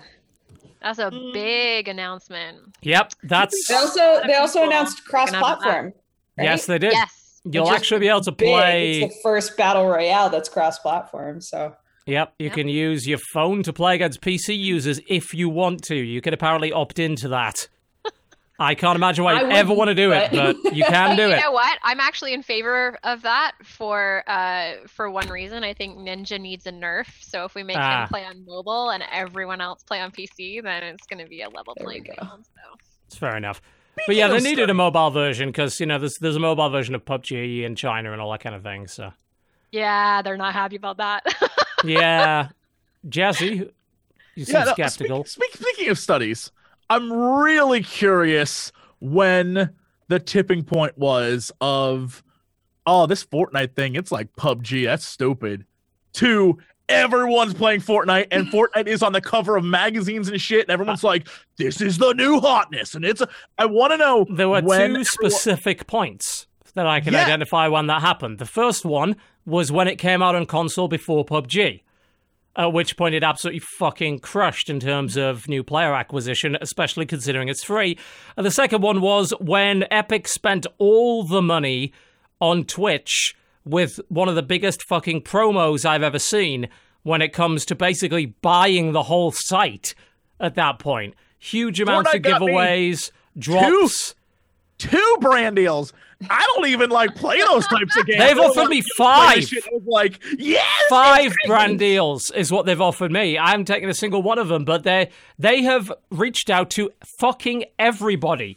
That's what I'm saying. Hey, it's a business model that works. Yeah, it does. It does, especially for a game like that. It's going to be a watchable game. This is a prime, beautiful, golden egg example of why game developers should do sponsored arrangements with streamers. Yeah. If And I feel like you have the right kind of game for it. That's true. Yeah. Don't think it works all the time. Fortnite, I think, is a very watchable game. It's, You also have to have a game that's not shit. That helps. Because that's not gonna. There's not going to be any longevity there for you if your game sucks. I'm sorry. I'm gonna let you know if your game is shit and you still want to give me money, I will play the fuck out of it. Yeah, he'll do it. That's fine. I'll play that game. Yeah. But it's got to be the right kind of game. Like, it's got to be very watchable, which Fortnite is. It's good format for that. The constant tension of, once you're dead, you're dead. It's colorful, it's clean, it's clear. You can clearly see what's going on. It works well for streamers. So they did well there, but they threw a lot of money. There's a reason why Ninja made as much money as he did, getting all of these subs and everything. They threw a shit ton of money at Twitch, like more money than most companies could possibly afford to get that promo out there. And they brute forced their way in many ways, but simultaneously they're also free and better to watch than PUBG. So yeah, well, I mean, like, I think that I think that the comparison between Fortnite and PUBG goes very deep. There's a lot of stuff we could talk about there. It would take forever to unpack.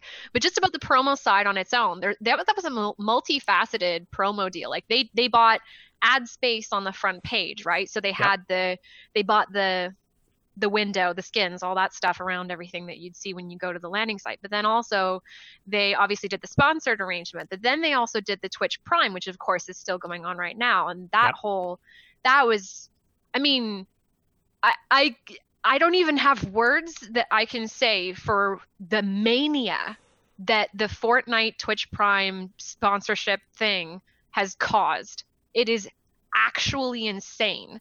And what's crazy is that it's gone outside of the realm of Twitch. There are people who've never even had Twitch accounts that don't care about Twitch and never even have watched anything to do with Twitch that are hearing about this arrangement from YouTube, and they're coming over to Twitch and they're making an account and they're connecting it all and they're getting all their stuff, and I mean, like, it's kind of a win-win for Twitch as well, because now Twitch is benefiting off of the millions upon millions of players that Fortnite has. What do they have now, like 40 million or something like that? Right? Something absurd like that. I mean, it helps when it's completely free and runs on a toaster.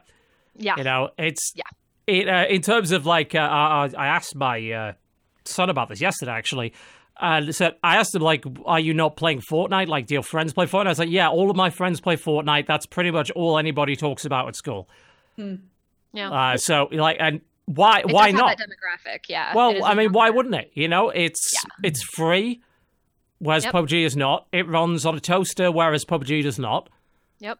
It's obvious. Art style. Yeah, it's art very style. obvious as to why it would do well in that demographic. Yeah. I think it's fast. From a business standpoint. Yes. I don't think there's any other way that you could have done this, because you're right. When you look at the similarities, it's perfect. When the game came out, everyone who was like full on PUBG was like, "Look at this! This game is PUBG." They were shitting on it. So, business wise, the only option you have, you can't just release a game and hope people take to it. You have to pummel people with it and be like, "This is better. Look at this," and throw it everywhere. And that's exactly what they did. Like, from a business standpoint, they did, yeah.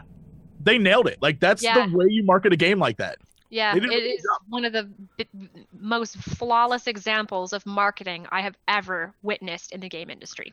Absolutely. It's actually nuts. I mean, the thing is that it's a good job they had enough money to pull that off, because not many companies could. True. Well, when you're Epic Games, that's the thing too, is that I don't really like to compare the games themselves, because I do think that they are completely different experiences, and so I agree with the sort of like more middle ground of that. But when you compare the business approach, when you compare the development approach to roadmaps and updates and fixing bugs and things like that, not talking about the content of the game whatsoever, talking about the approach to loot crates that they both do, like, well, loot crates, but items that you can get. The fact that yes, you can pay for lots of cosmetics in both games, but like Fortnite BR is free, and then you have the option to pay for all the whatevers, whereas with PUBG you're paying for the game and then you're also paying more for the cosmetics. Like like there's a lot that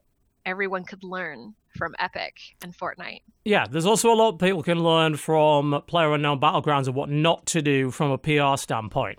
That's absolutely true. And they were like on top of the world, and then he had to open his damn fucking mouth. There was no reason, and no one was going to feel any sympathy for him when he came out and whined about Fortnite and whined about everything else and originality, copying. It's like, wait, hold on. I don't think that was him. I thought that was. There were two separate people. There was the exec from Bluehole. He did it as well. And he also did it in an interview quite some years ago. Like, I've said this for a while. PlayerUnknown is actually kind of obsessed with the idea of copying ideas and being very against that, despite the fact that that's exactly what he did in order to, make this game in the first place. Like, sorry, but you didn't write... I don't think you wrote Battle Royale, mate. I'm pretty sure... Well, no, it's not just that. He's actually... I'm pretty sure he's said it in a couple of, at least early on interviews, that, like, during the Arma 3 BR days, that the inspiration was actually... I mean, yes, there's Battle Royale, the book and the movie, and there's Hunger Games. Yeah. But his inspiration was specifically from Survivor games, the DayZ esport. And if that were the case, well, he didn't make all of these survival games, and also that shit was in Minecraft before it was in Arma, so don't get me started on that either. Even if you did believe it. Didn't they do, like, they did esport, like, community events for the Battle Royale that was in Minecraft as well, right? Yeah, there were a lot of Minecraft Battle Royales and Hunger Games things. Yes, they did. They absolutely did. There's no question about it. And like this was in a PC Gamer interview years ago when he was talking about, make your own thing, don't copy other people, blah, blah, blah. There was the Bluehole guy and there was him as well. And it's just, it makes you look, you don't mention your fucking competitor. This is basic PR 101. You don't mention the opponent by name. Yeah. And you certainly don't say, they're copying us, but they're free. Don't tell people that. It's free, you say. There are so many people playing this free game. Why aren't you just playing their version of our game, but it's free, and it runs on a computer that doesn't cost $10,000? Maybe not, don't do that. But, PUBG is not going to die anytime soon. There's no doubt about that. No. It's still absurdly popular. Let's be honest. But it's lost its number one position in the market. And it's their fault. Yeah. I do think that this is going to wind up turning into a long-running joke, though. Because every time something good happens with Fortnite, everybody's like, but it's not like PUBG has to worry about anything. Like, they're fine. So what the fuck is their problem? Well, it's like what we were saying about Hearthstone. Yeah, eventually something's going to happen where we're going to start to say that and then laugh because they actually maybe do have to worry about something.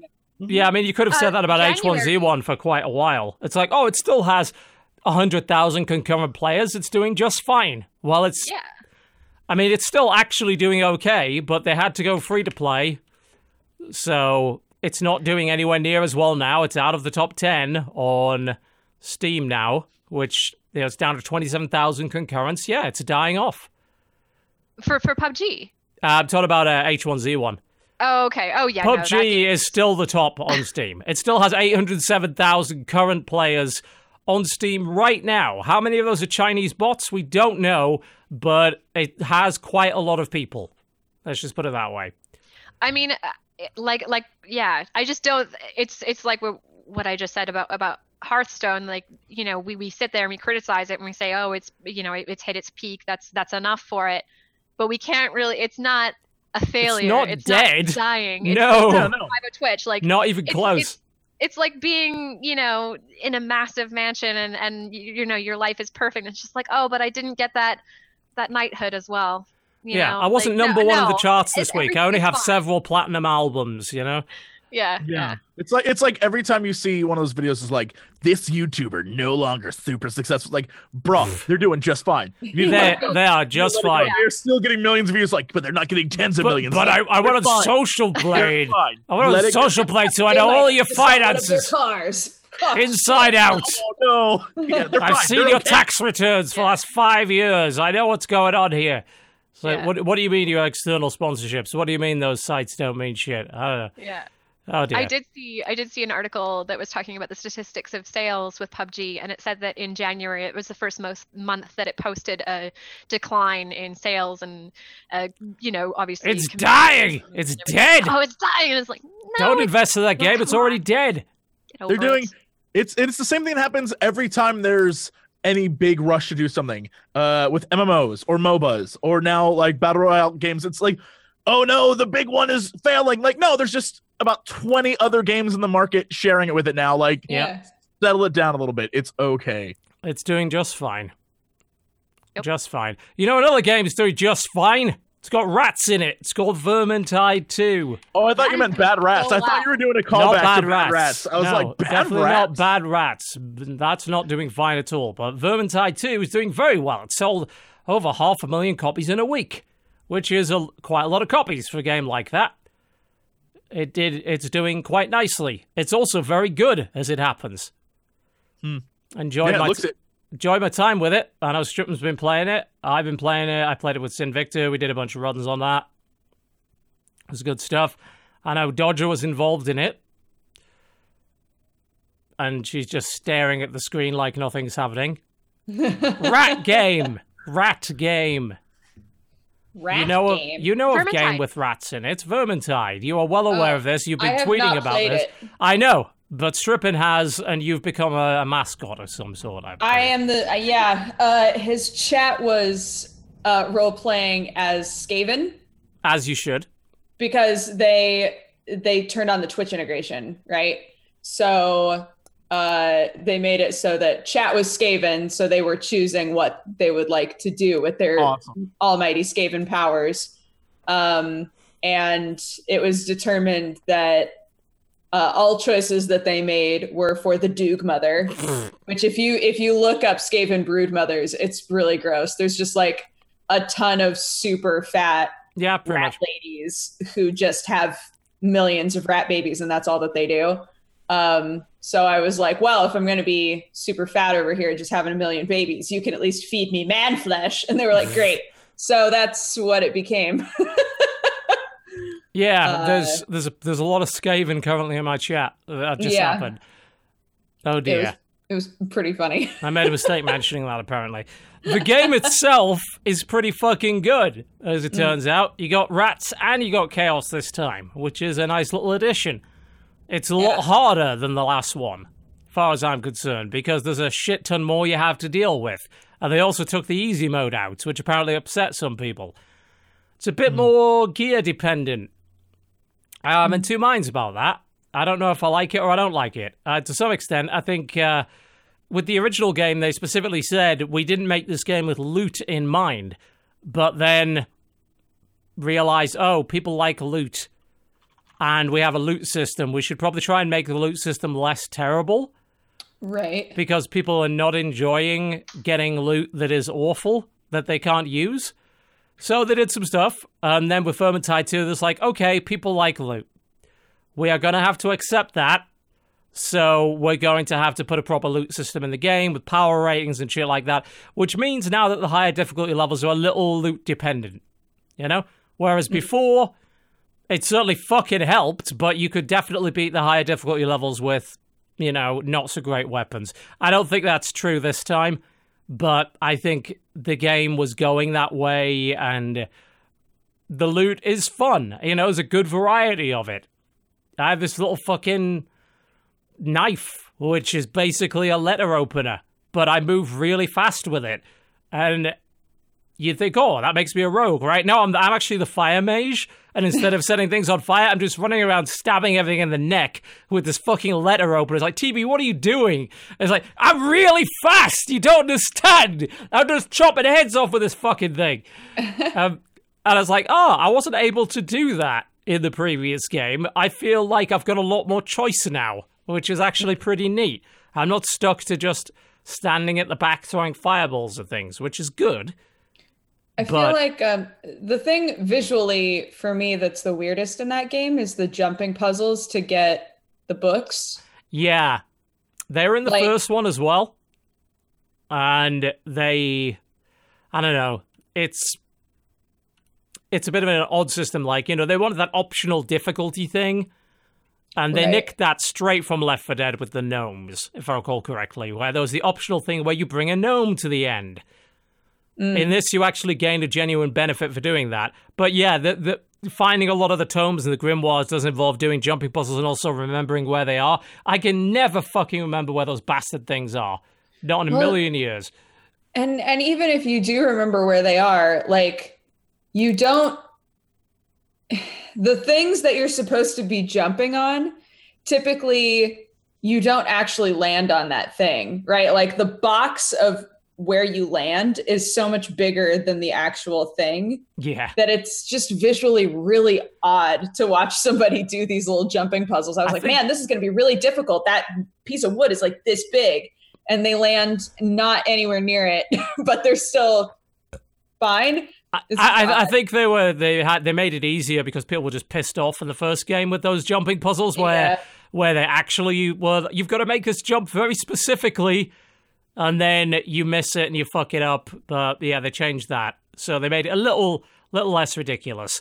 But I mean, the whole game is just better than the first one. It even runs better and looks better. It's fucking gorgeous. But I will say it is not perfect from a bug department. I had a bad experience where we did a deed where, like, you get these every now and again. You get this kind of quests called deeds, and they add a modifier to the mission. And this one was like, we're going to spawn constant hordes of rats on you all the time. So this is going to be pretty hard. And we struggled through it, and we beat it, and absolutely nothing. I got no reward at all.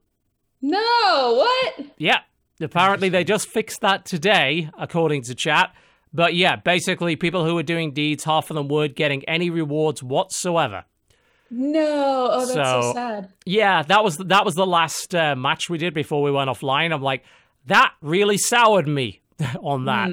Apparently the devs... do anything to fix it? They just did, as of today, apparently. So that's fixed now, but, it was sad that the game, which is much better optimized than the first one, is not necessarily bug-free in a way that these aren't just funny bugs, these are really bad bugs that impede your progress, and that's a very bad thing. Right. That's fixed now, apparently, so that's great. It's a fucking good game. We haven't had a good Horde mode game in a while, and now we're getting like 2.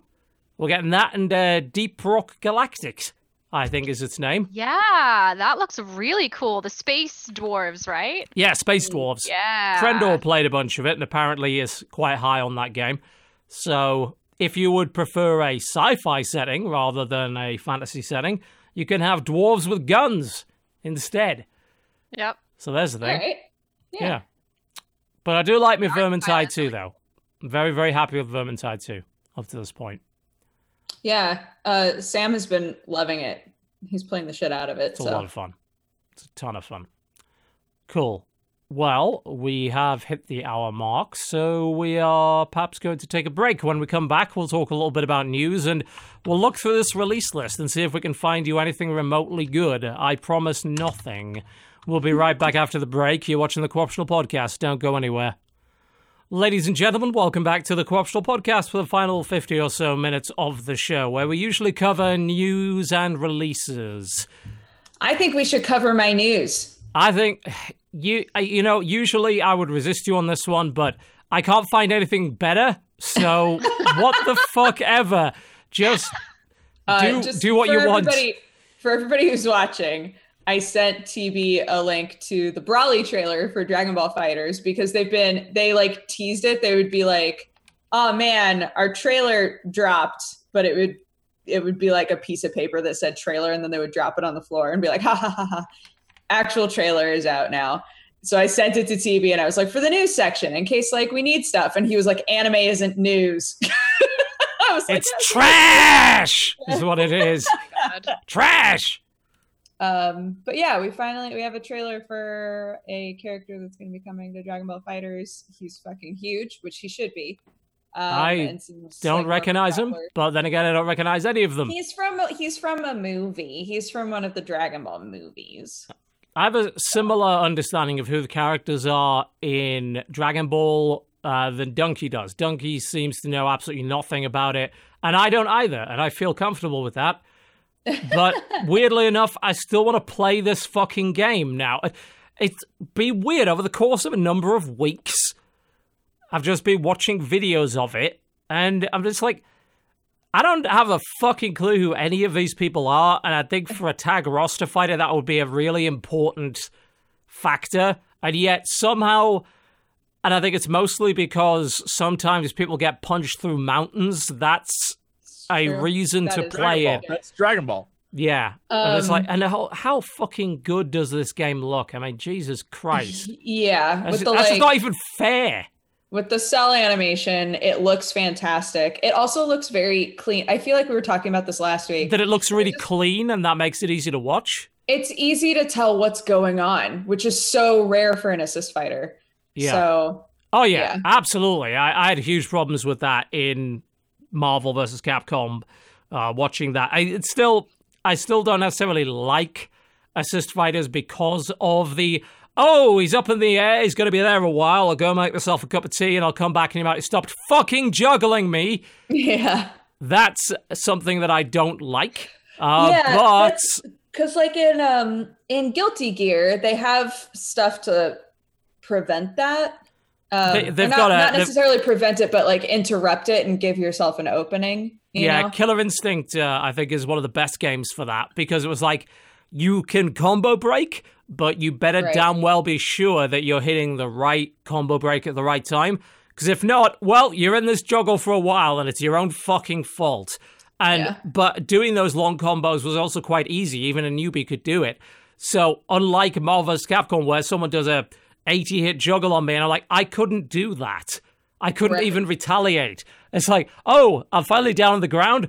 I could do a dragon punch on you. And then it's like, oh, it's another 90-hit aerial combo that's happening. Right, okay, great, cool. Still, I still haven't played the game. I still want to play the game now. It just looks too fucking good, and it is fun. I appreciate the devs of Guilty Gear too much to allow my prejudice against anime to get in the way, especially considering that their other games are anime as fuck anyway. It's true. So it would be a little hypocritical regardless. I don't know when we're supposed to get a Bardock trailer. I don't think we have, but Brawley and Bardock, I think, are the only two characters that have been like officially announced. The rest of it has just been data mining. So they all sound like vegetables. All of the Saiyans are vegetable puns. They're vegetables. They're all vegetables. That makes sense. Yeah. Just like all of the, like, Bulma and Trunks and her whole family are all underwear jokes.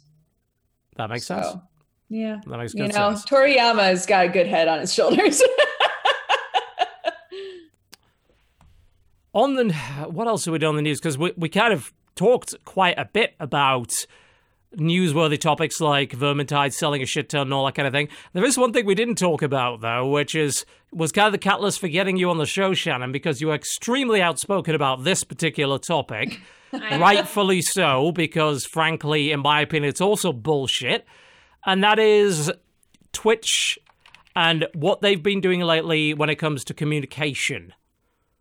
Let's just put it that way. Why don't you tell us about this specific incident that set you and quite a few other people, myself included, off?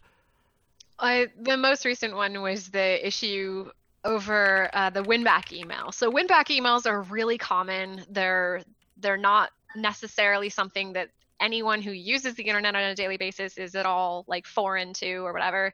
It's where, your subscription to Spotify or Netflix or whatever, you cancel it for whatever reason and you're not really, you're not feeling it. And they send you some emails later on down the line going, oh, but don't you miss such and such show and some kind of music or whatever. And that's all well and good. The problem was that Twitch decided to try this out And I say Twitch as an entity term, but really it's not that every single person at Twitch is behind this idea. You see, I thought they were all in on it. The whole thing was a giant conspiracy. Yeah, I mean, the thing is that so many people tweet about it, and they do think they do make the assumption, or at least it seems that they do, that there is just this entity of one mindset, one groupthink, and that's totally not how it is. So my first reaction towards seeing that this email had been sent out, and I wasn't even sure if it was real, because there was only one source for it. Yeah, that's right. It wasn't a partner. It was actually just a regular user who said, "What is this shit?" And by the time I saw it, which was in the morning, I think on Saturday, it already had 1,000 likes on it. Like, people were all freaking out about it. And my first thought was, oh, someone either new or someone who isn't involved at all, it's not their role to be, and they don't have any experience with it in the community side of things, has pushed something out without checking with other people who do have involvement and investment in the community side of things, and would be able to say, you know, maybe we should talk about this before maybe you we do shouldn't that. do that. Yeah. Specifically, talk with streamers about it. Exactly. Yes. I mean, and that's the difference between things like Netflix and Spotify. There is nothing wrong with a win-back email. It is normal, but the problem is that when you have a voice like Twitch sending it out, and first of all, let's not even get into the language, but just first of all, sending it out without including the other stakeholder in this business split of a sub, which is the partner. us. Yes. Exactly. So, I mean, it is, if you look at like what a subscription is paid to, it's paid to the partner or affiliate, and then it's paid to Twitch. Yeah. And only Twitch is making this business decision. It would be as if I went into your place of business and I changed something, and it's like, well, whatever, I own half the business, so I don't have to check with you. I can just do whatever I want. And that's really where I think a lot of partners and affiliates felt upset about this, was just simply that they weren't consulted on such a severe choice of words and everything to be sent out. And it was, to me, it was the language. Yeah. I mean, I think that's where it becomes a problem too. Yeah, because this is, we talk about the concept of win-back emails, and yes, they are very common in everywhere. Yeah. But this was a case of trying to win you back as a subscriber to a specific named partner.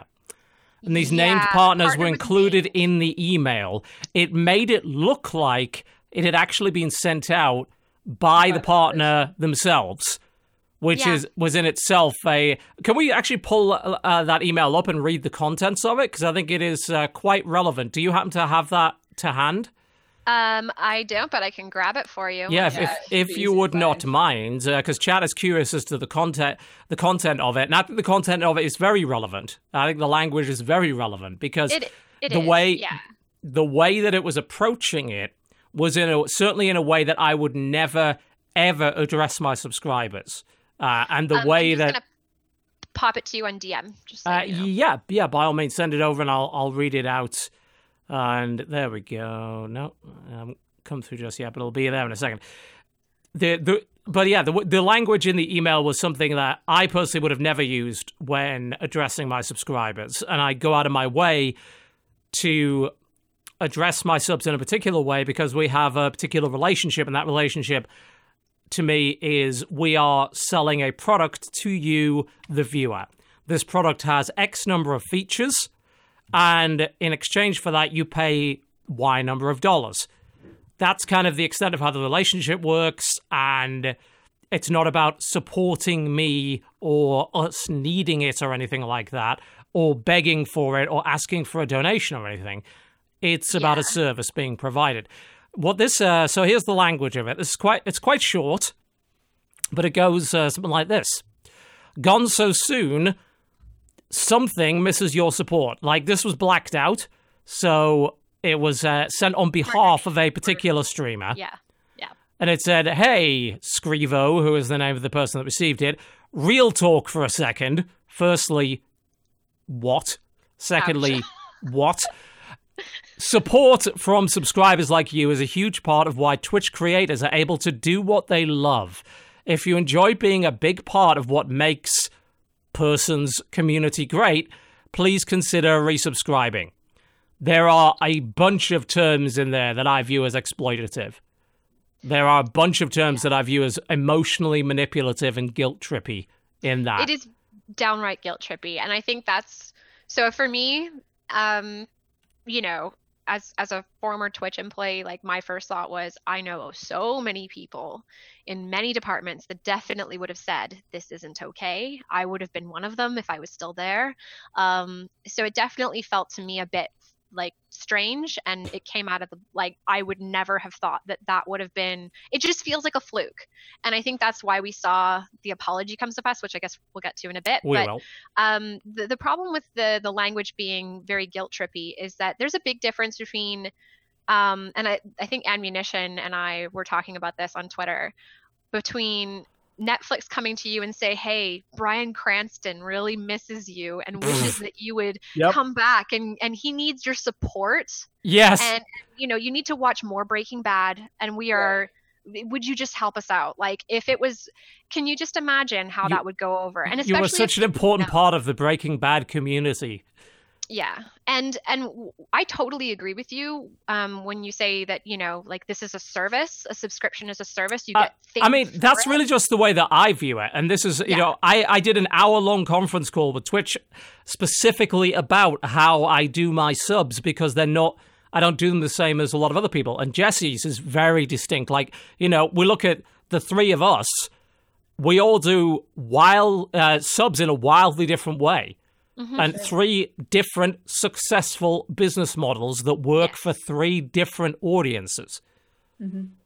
And having said that, I can see why someone who is not at all invested in the particular culture of Twitch might have thought that this wording was a good idea, because I have seen other partners and affiliates use language that is about support. Thank you for supporting me. And I don't think that there's anything meaning in saying thank you for supporting me.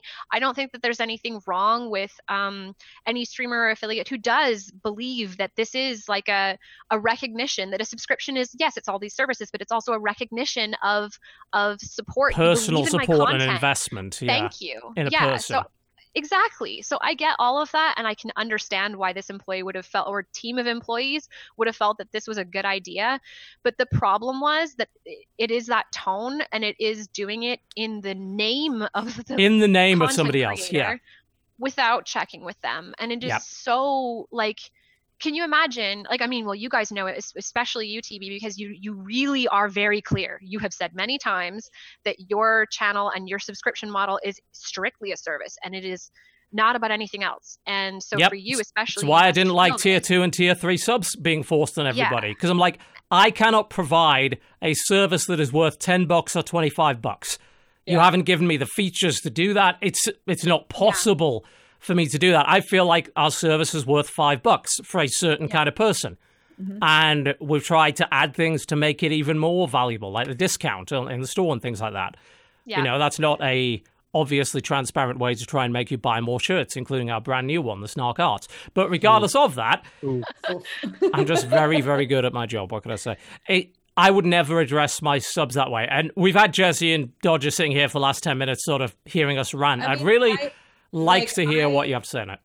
I wouldn't use this sort of language either, because like you said, it really has to do with the way that you interact with your community and the way that you talk with them. And my message on my streams has always been like, you're part of the community regardless. You don't have to subscribe. Like, if you want to, that's incredible, but like, you don't have to. So the idea of sending out a message that's like, without you, I'm dying. Yeah. Like a Sally Struthers ad, right? Please help these poor streamers. In the arms of the angels. Oh no. The one thing that I thought was interesting about this email is, at first I was going, oh, maybe this is an attempt for them to like meet people halfway about Twitch subscriptions, or about Twitch Prime subscriptions. Because people keep saying, God, it would be so nice if Twitch Prime subscriptions could be automatic. Which of course they will never ever do. They're never going to do, because it's not in their best interest. It costs them money. Right? Yeah, they don't want you to do that. Yeah, so they don't send this email for Prime. Yeah. version. So I was like, oh, well, maybe this is them being like, we won't auto renew it, but we will remind you about it. And it was not that either. And I was like, if it had been for that, I might have felt a little different. I might have been like, I wish the wording was different, but it's nice that they're now reminding people like, hey, remember you've got Twitch Prime, and people are saying, oh, but they've got the little, oh, but they've got the little button now that shows up on people's streams. That's not clear at all to me. I don't think when I go, you have to manually install that as well, and it's also that needs a little bit of work. Apparently, it doesn't go away all the time. I turned it on. Twitch Prime. Use your mouse for 10 seconds. Blue button on every stream I watch, and I'm like, well, the problem is it also brings up, and they need to disable this. It's 2 buttons. It's your Twitch Prime sub and Twitch Prime loot. I'm like, I don't give a fuck about the loot. And the problem is that keeps popping up. I don't want whatever it is you're trying to give me here. It's not. I can see why it's sort of why they've done it. And I turned it on because I'm like, yeah, of course. Why wouldn't I? A reminder that I do keep forgetting to use my Prime sub. And that has reminded me to do that. And it will be good to remind others, obviously, because we like money. But it is an annoying implementation of it. I absolutely agree with that. Jesse, you have a very different approach to subs, being that you are the only person on this whole platform with a one-time, if I recall correctly. Yep. I still have his emotes. Yep, a one-off sub. I'm subbed to you because kind of why not? It seems like I'm almost losing money if I don't. Yeah, that trust me, there have been many conversations with Twitch that have been like, what if we just switch you over? And every conversation ends with me being like, if we do, everyone who's already a sub is a permanent sub forever. And they're like, well, look at yeah. So because you must have quite a few. Yeah, we'll see what happens. I don't think they're gonna do that. I don't think that's ever gonna happen. We'll see. So I will say though, looking at all this stuff that's happened over the last few days, I think it's even though I give Twitch a hard time for the like bleed purple culture and stuff, and I'm like, yeah, I don't like that. Cultish, very very cultish bleed purple. That's yes, my fault. very much so. I invented that. All right. Die under the Twitch flag, bleeding purple for your country and nation. But like, even though I've always given it a hard time for that, and like jokingly I've been like, oof, okay. Now I know who to blame. I'm gonna be taking the piss out of you constantly for this now. It's gonna be great. Yeah, whoops. I think as Twitch as a company grows and expands, and more people from outside the streaming community and more people who are in it for the business, not necessarily because they love the culture, I actually think it behooves Twitch to keep reminding them bleed purple, because it reminds them of what it is and what it was originally. And I feel like as all companies, as they grow and expand and they hire like business savvy dudes, you're going to get things like Maker Studios. Dink. Oh my God. Don't where you watch it grow from like good intentions to, well, we need this guy because he's got an MBA and he can come in here and fix exactly shit. What And it was as well. Like everything just collapses the from what you do. Gets muddy. Yeah, absolutely. And I feel like this is another example of sort of the corporation side of shit taking over, where it's like, well, this is how you lure them back in, and statistics say that this is what this does, and I guarantee. Yeah, but it was so fellow kids though. Like it was watching Amazon beg for money, which is a pathetic thing, and it was doing it on behalf of the people. That's what all of biz is at the moment. Is like, hello, fellow kids, and and it's cringeworthy and terrible and needs to stop. Yeah, but I mean that's what a lot of like shit. You three worked at Maker. You know what every contract meeting was like. It was like, hello there, best friend. Nice to meet you, person we've never seen before. It's like, well, I never went to any of those contract meetings, so I just said, here is my contract. Here's me redlining out all of the shit that I am not going to accept. Take it out, you fuckers, and then give me the complete version. That was how our contract meetings went. There for years. To be fair, that's probably why I'm still with them. And you guys left them because you had to deal with all that bullshit. And I didn't. And so when you see it in person, you understand, like, Yeah. oh, I get where this is going. And I feel like this is that thing. When I saw this, I was like, oh, this is the corporate side. That's gotta of stop. Twitch taking over and acting idiots. And then the community side is to be like, what are you doing? Yeah, they've got to And hold them back. To some extent, Twitch is definitely going to change over the next few years. To some extent, it kind of has to. There was It has. there And was it already has changed Yeah. a lot. Yeah, there's some. There was a recent issue involving. I need to make sure I get this right, so I don't fuck this up completely. So I believe it was an Overwatch player who got released from their team because, amongst other things they'd done, they were in a tournament chat, and there was a African American player, and people were spamming the tryhard emote, which on its own, the tryhard emote is entirely innocent. But we've had incidents before where people have literally just seen just because a black person. it's a black person. Was that Malik? No, Or was that a different XQC. The thing is, this has happened more than once. This happened during a Hearthstone tournament, and for Overwatch. This was Overwatch. Yeah, XQC is the name of the guy in question, and he got involved in the spam and then claimed to have no knowledge of the context that it was used in or whatever, but which obviously nobody believes in a million years. But that was punished. That was punished severely. And Twitch was part of that. Blizzard was another part of that. Blizzard has dealt with that kind of thing before. And tournaments in particular have a lot of bullshit going on in the chat when it's not properly moderated because there's too many people there and you lose control of it and, yeah, everything goes to hell. That stuff's got to go because things like OWL are incredibly expensive. And if people want to host big, important events, so I'm not just talking esports, I'm talking real sports. I mean, there's fucking real sports on Twitch now, for fuck's sake. There is. There are real companies, real people in there. You've got to maybe not change the core of the culture, just sand it off at the edges a little bit. Well, anytime, not just money, but like ludicrous sums of money is involved in shit. Yes, yeah. Things change rapidly. Yeah. Suddenly, the world you exist in as a culture and corporation changes. Yeah. And it's just because there's a lot of money and a lot of people involved, and you have to, which, sucks for like Makes communities sense on some level, yeah. Yeah, and it things change, and that's what happens with success.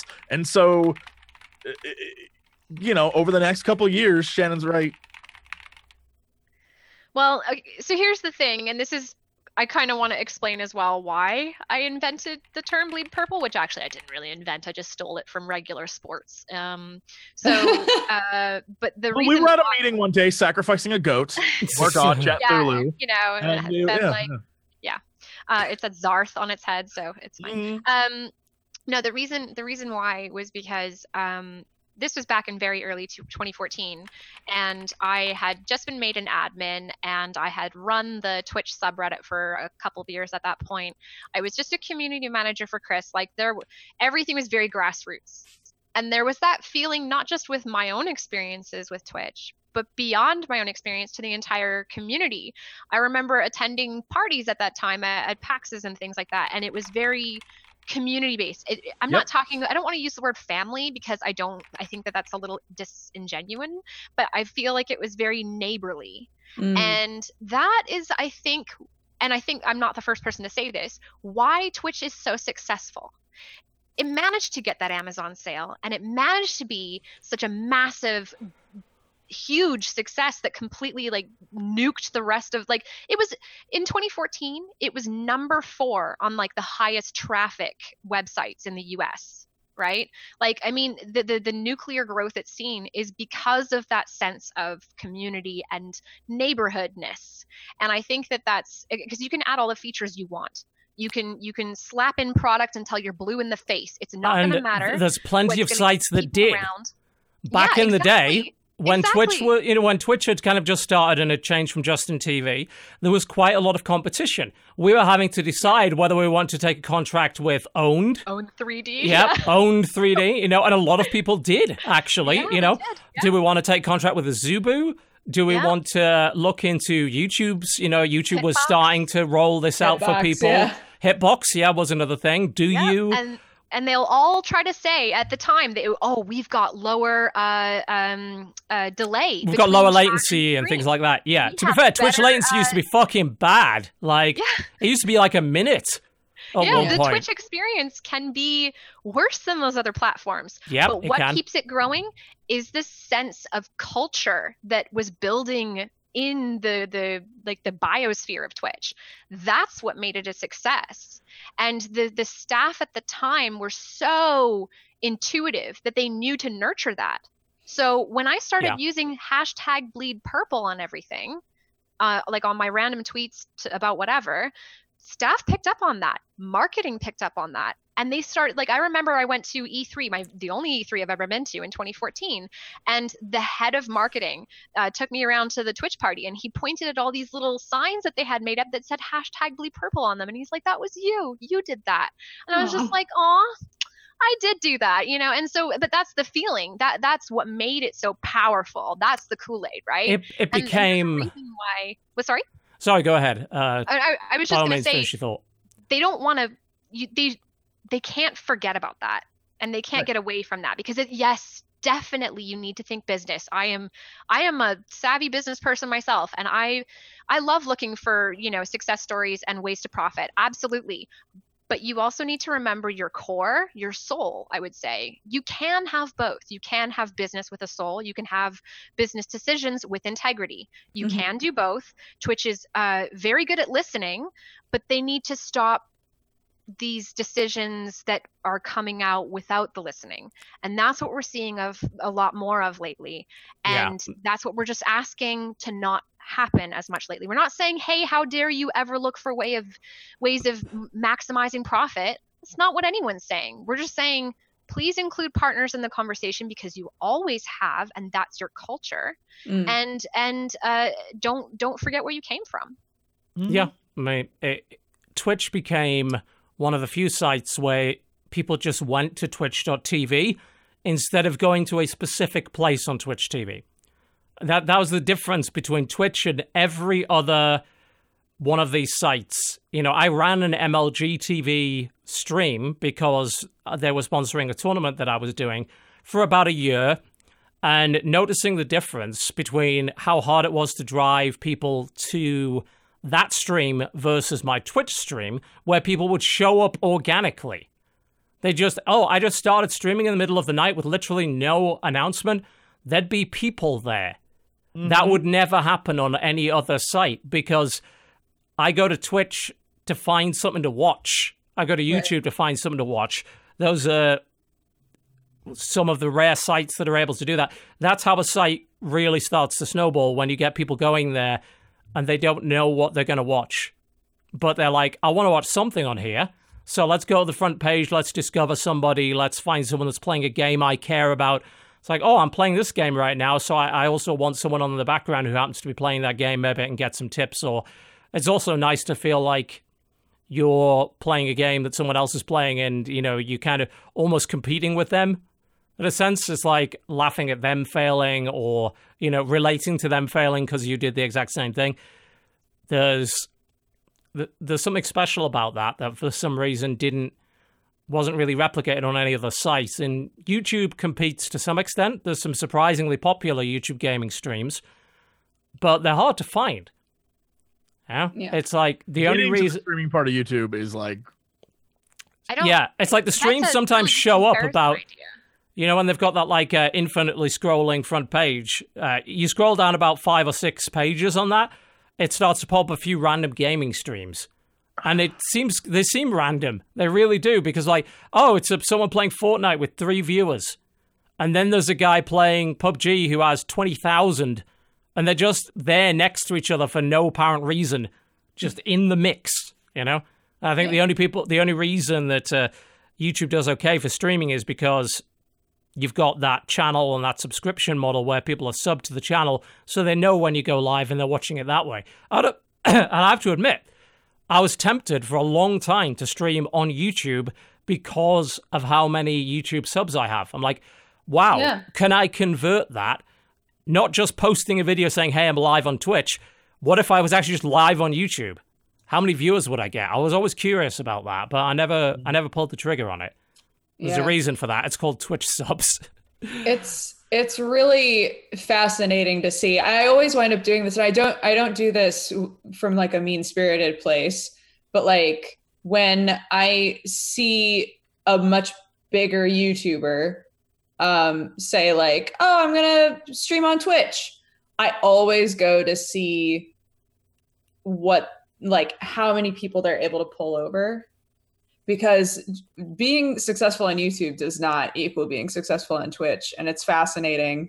I mean, I think it doesn't necessarily approach, equal that, but I found it to be very beneficial. Oh, for sure. Absolutely. I think it's worked very well for me anyway. I'm not saying I think Dodger's coming at it at perspective of movie star to theater star. Like somewhat like Twitch is, and maybe I'm wrong in what I'm hearing you say, but like on YouTube, you can cut and you can edit, you can change, and you can go back in. And if you fuck something up, you can fix it. And on Twitch, it's a live performance. You're entertaining. And there's nothing you can do if you goof or screw up or you make a mistake, and you have to learn to like go with the punches. And even though I still do YouTube, I think the experience of Twitch, and when I do Twitch stuff and I'm doing it more and more, it gives you that vibe of like when you're done, especially if you've done theater before, you're like, oh fuck, I am spent. But like, I feel like if you don't feel that way when you're done, you're doing it wrong. You're doing it wrong.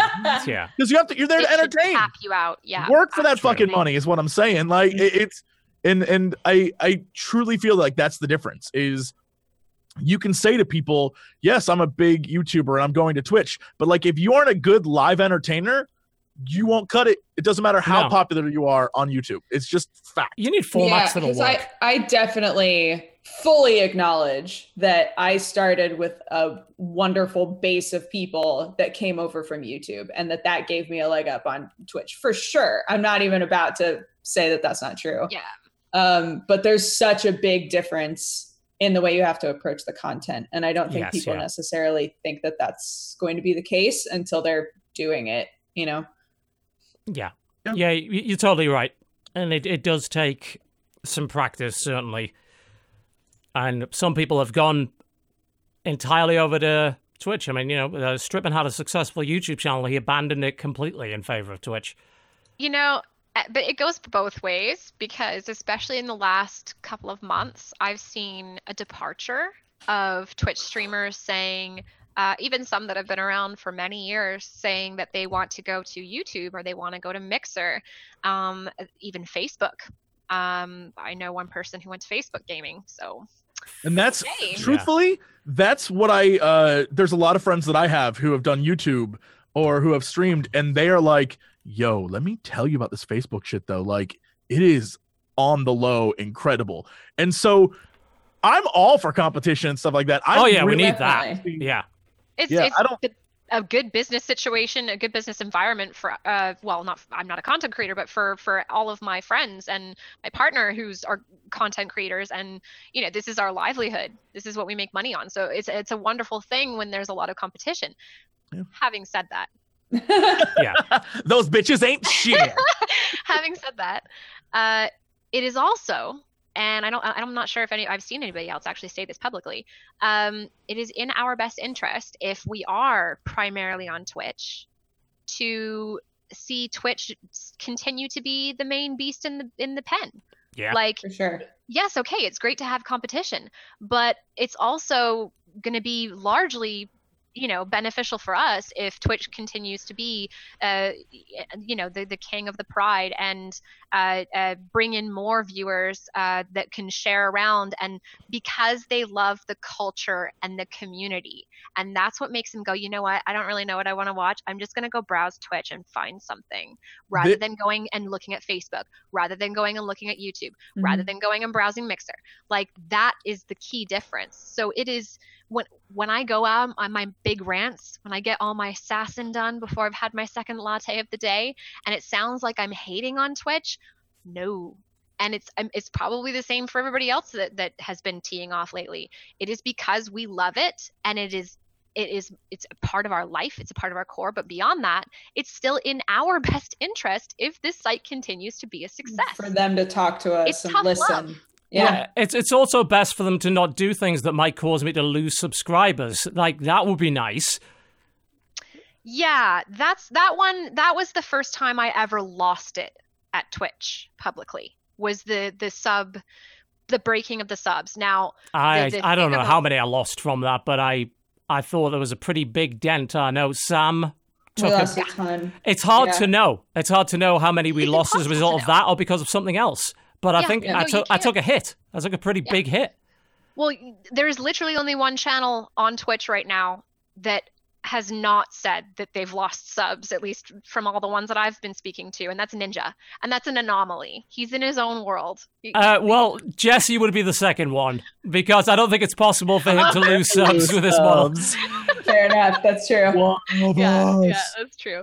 But the breaking subs thing, what a lot of people don't know is that it started back in December.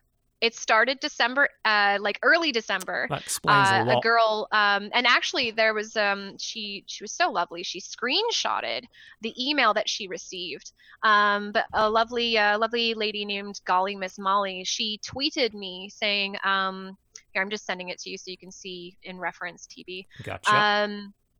She said that the subscription that she has to her husband's channel was randomly canceled, and that in order to fix it, Twitch had given her a free month sub, which is lovely. That's good service, good customer support there, guys.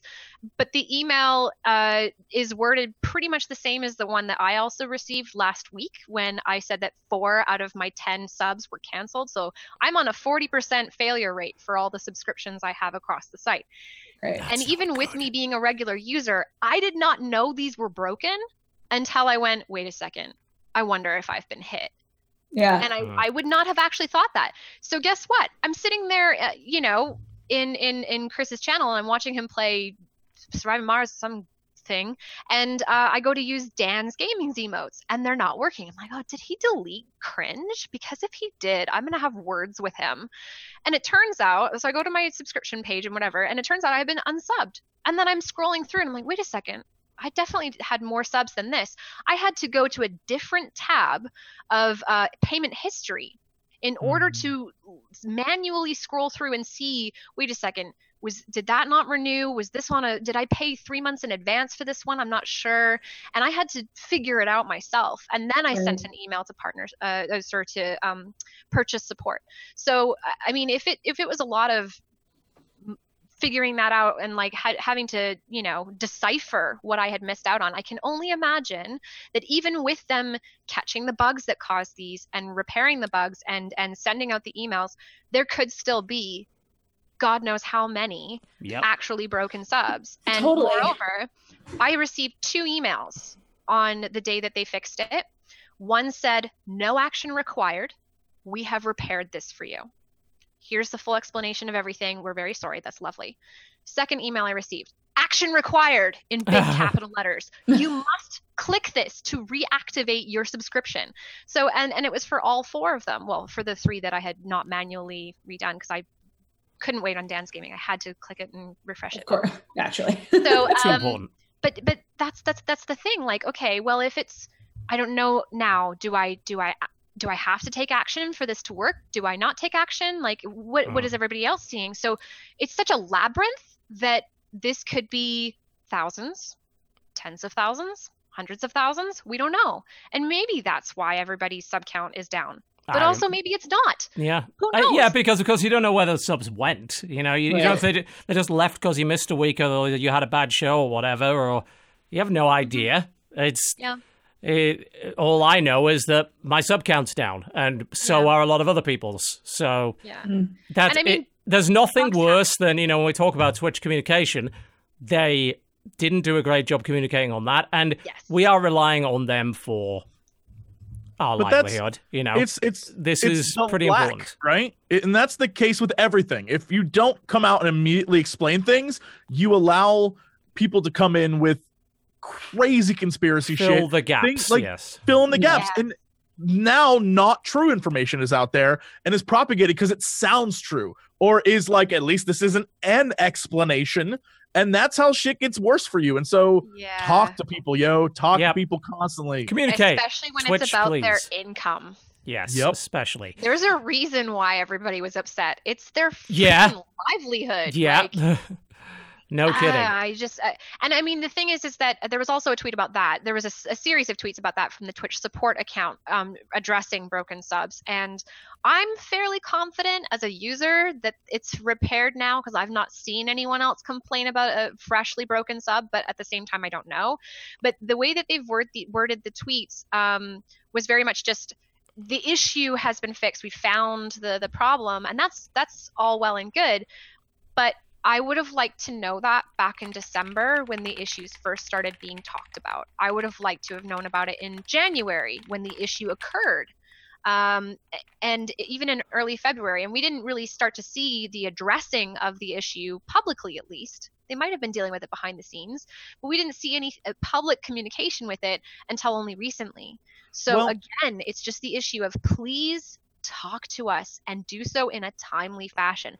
Then you don't have anyone panicking or stressing or shitting on you on Twitter like I do. You know, you can avoid all that. I think this goes back to the idea of community versus corporation. And on a corporate side of things, the more you tell, the worse it is for you, right? Like if you're a corporation, you don't want to tell a lot of stuff, because the more you say, the more it screws you over, because now you're admitting to all sorts of things. Like, oh, we had all these problems, and people are like, what's going on over there? And That's so true. lawyers are like, be quiet, don't say anything. But community-wise, if you are trying to foster that community that you had from the beginning, and that's what like keeps this shit going and keeps people involved and wanting to keep coming back, you gotta talk. You have to. And so Twitch's next few years are going to be about finding that balance between the two. Yes. We'll see if they manage to I keep totally it up, agree. because someone else otherwise may end up taking the crown. Right. Yep. We have got 8 minutes left, so we're going to be overrunning, and we're going to do releases. We'll try and find you something in here that doesn't suck. As usual, no goddamn guarantees on that one. There's a lot of stuff coming out on Steam this week. Most of it is, as usual, completely awful. So just be aware of that. It's not our fault. It's comically bad. Like, A I lot of actually it have is- never yes. seen so many games in a list for just 1 week of releases ever. And some of these titles, This is every week for us. This is every nuts. fucking week. It's actually insane. But most people, and that's good because they should never have to see it, don't know that Steam is releasing hundreds of terrible games every week because they never have a reason to see them. Let's hopefully keep it that way. And in the meantime, we will try and filter through and find you something good. So, Dodger, I think you had a start here. Something that looked pretty good. Yeah, Beast Quest. I don't know. It looks. It actually kind of reminded me of Fable.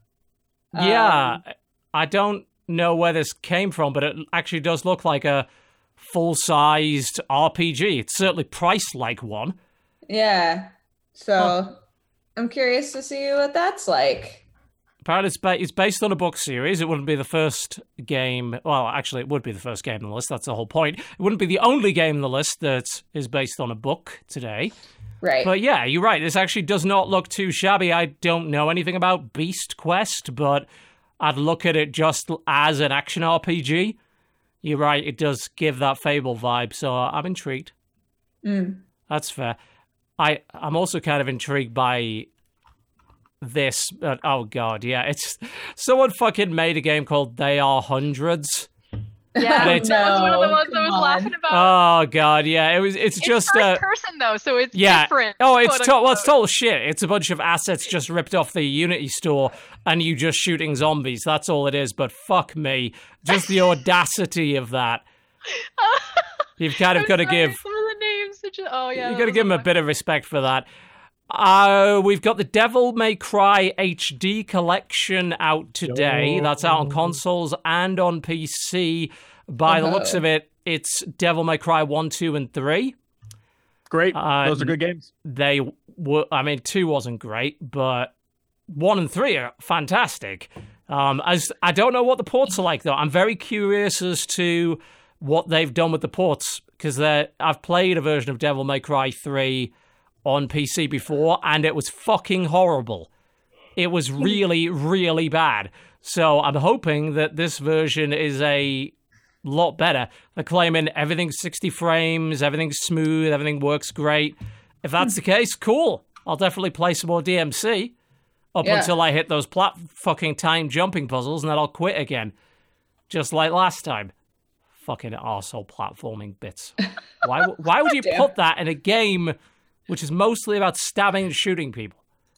It's a waste of time, I say, a waste.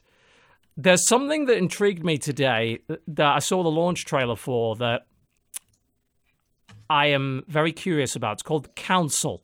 I'm ready for this. This is a game I've been following for a while. I'm excited. Yeah, this is the one that's by the people who make all of the Sherlock Holmes games. Yep, Big Bad Wolf is the name of the developer, being published by Focus, and it's an episodic narrative adventure. And I mean, that sounds like a Telltale game.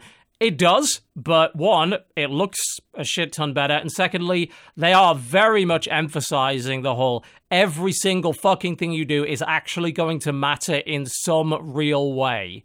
Like, right from the start. As to whether or not they can pull that off, don't know. We've seen that promise before, but it looks pretty fucking cool, and it also has RPG elements and stuff in it, so it's not just a talk and occasional QTE thing.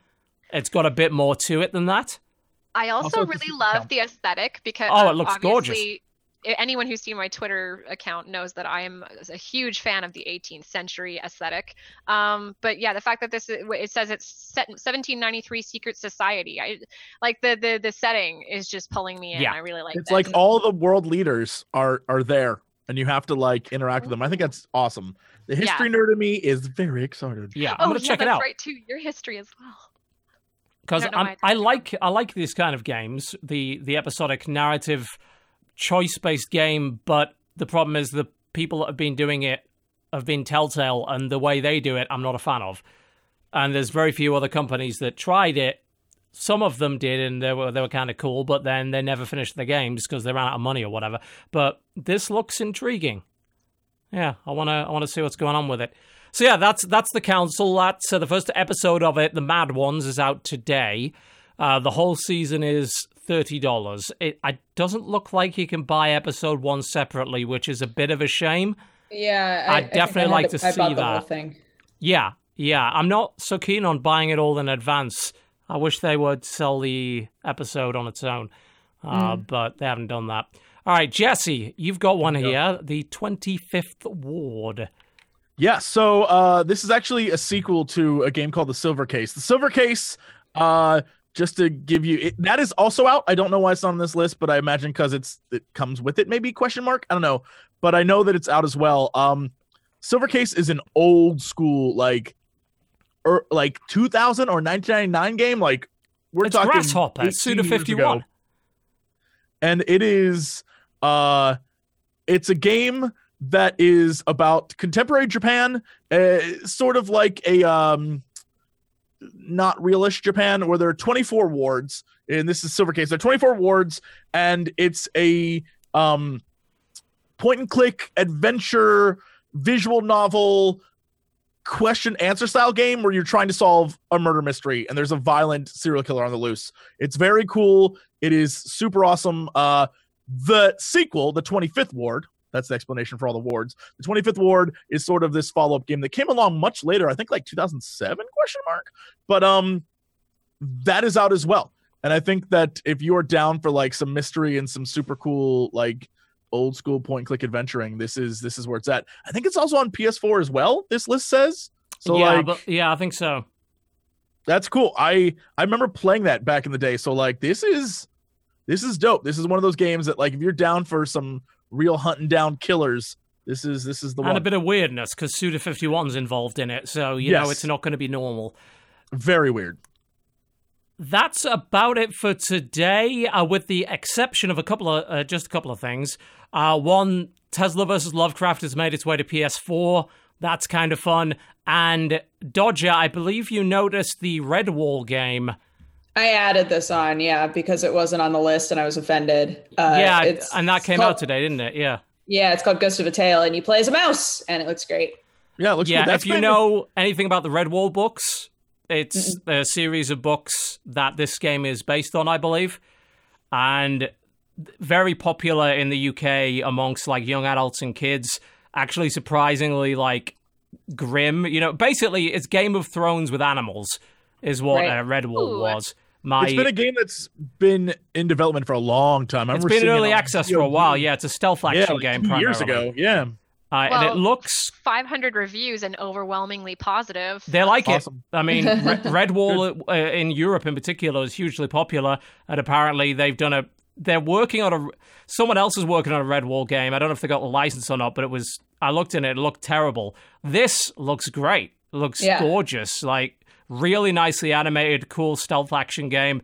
I'm not into Redwall. I know my brother fucking loved that when we were younger. And apparently so do a lot of other people. So yeah, have a look at Ghost of a Tale if you have any interest in Redwall or any interest in stealth action or maybe both. Yeah. So some good shit going on there. All right, moving on. I put this in here because I'm sorry. You were shocked by your own choice. You're like, oh. I didn't realize like how terrible. It amused me. Sometimes games pop up on this list that just I laugh at. This is one of them. China versus Roman. This is a war strategy game with the mouse control. Can I tell you, when we were going through this earlier, while you were setting up the stream, I looked at this as well, and I realized these are all assets from the old Super Nintendo game, Knights of the Round. Yep, they're all stolen. All of the assets are fucking stolen. I was like, what the fuck is with this art style? I'm like, yeah, that looks really familiar, doesn't it? So a bunch of stolen art. In the description, the first thing they've done for some reason is give you the guy's email address and their QQ, which I think is a Chinese instant messenger client. Right. And the description was, this is a strategy game with the mouse control. Enter the game, click on the arrow. Click on the card, and then click on the ground. People will appear. Click on food, increased energy. Use energy, create soldiers. Take a long time, finally put the game. Feel relieved. He put his email or whatever there because this is just to get a date. This guy, I don't know. He's thinking, like, when they see my game, they'll go out with me. It's quite incredible. China is providing some very interesting things to Steam as of late, I must say. Jesse, you have what I presume is a real game by the looks of it. Yeah, it's a game called The Long Reach. It is a game that reminds me very much of a similar-looking title called Uncanny Valley. Basically, it is a side-scrolling horror game. This one, unlike Uncanny Valley, which was about sort of ghosts and what was real and what wasn't, this is using the exact same, like, what's real, what's happening, except in a more Cthulhu-like style, where people just go crazy. Where you're like, everyone in the world's going insane, and it's sort of a cool side-scrolling version of horror. And I love stuff like that. I love when people can make horror that's a little bit different. Totally. Moving on to March the 15th, Dodger Soul 705. Yeah, it's like a 90s themed point and click. I'm a sucker for point and clicks, and that's some serious detail on these. I like the aesthetic a lot. Yeah. It's giving me a little bit of LucasArts kind of vibe, but a bit more up to date. Same, which is good. Sure. That's a good vibe to have for a point and click. A very good one. Yeah. Look, also, there was a member of Kiss in the background for some reason. I don't know why, but it was there. So that's a thing. Jesse, Visual Out. Yo, this is a platformer where you play inside of a dying computer. Yeah. So it is a game where, as you try to do the platform, jumping and all this stuff, the world around you is like deteriorating. Yeah. I think it's fascinating. I love the aesthetic. I think this has the potential to be really, really cool. I definitely will check it out. I saw this and was like, oh shit. Yeah, you know me. I love when the game itself gets weird, I'm already in. You like the meta. And it looks like this game has quite a lot of that. Yeah. I love that nice. Stuff. Yeah. Surprisingly cool. On March the 15th, big release, of course, for those on PC, Surviving Mars, if you're looking for it's a city builder and a survival game, and it seems like as to which of those you're going to experience is probably down to how hard you crank the difficulty.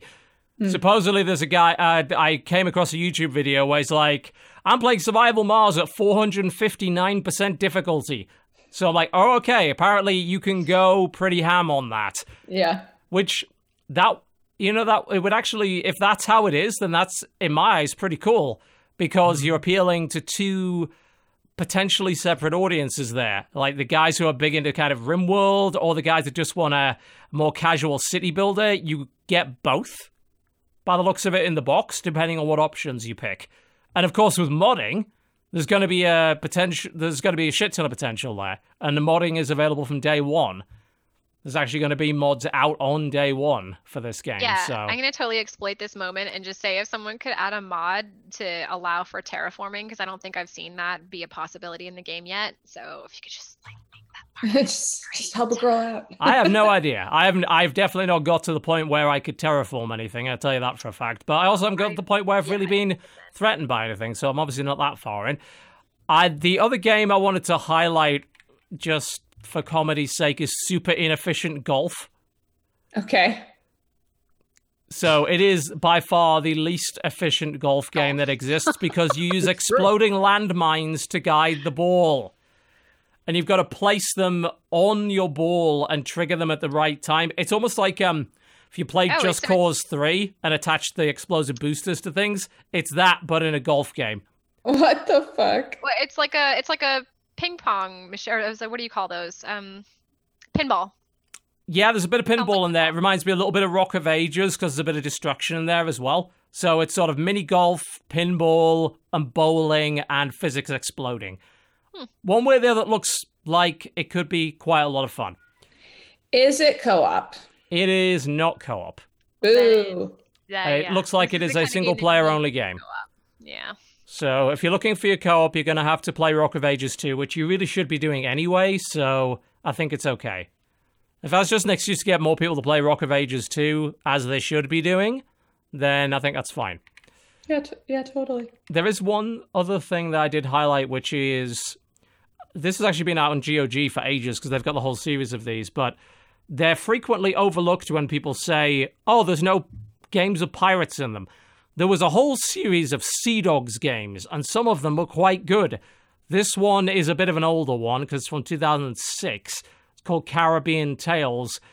And some of the Sea Dogs games are worth looking at, because there's actually quite an active big modding scene for them, and they have a fairly active community of people that really like them. So if you're looking for a pirate game, maybe don't get this one, but go on GOG and look up the other Sea Dogs games. There might be something on there that takes your fancy.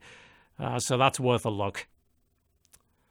Outside of that, not much going on that day. March the 16th. The only thing I noticed was that the remastered version of Burnout Paradise is coming out on PS4 and Xbox One on March the 16th. We heard about that a couple of weeks ago, that they were going to do that. I'm not sure if it's coming to PC or not. I don't think so. I think they're just leaving it with the version we already had, which is fine, because that was good enough anyway. But also, if you have a Switch, Kirby Star Allies is coming out on March the 16th as well. So keep an eye out for that. There's also they're releasing a starter edition of Splatoon 2. I don't know what that entails. I guess it's a trial version of some sort, maybe a cheaper version. Yeah, I don't know. I don't know. It's on the release list. Apparently there's going to be some kind of starter edition for Splatoon 2. So there you go.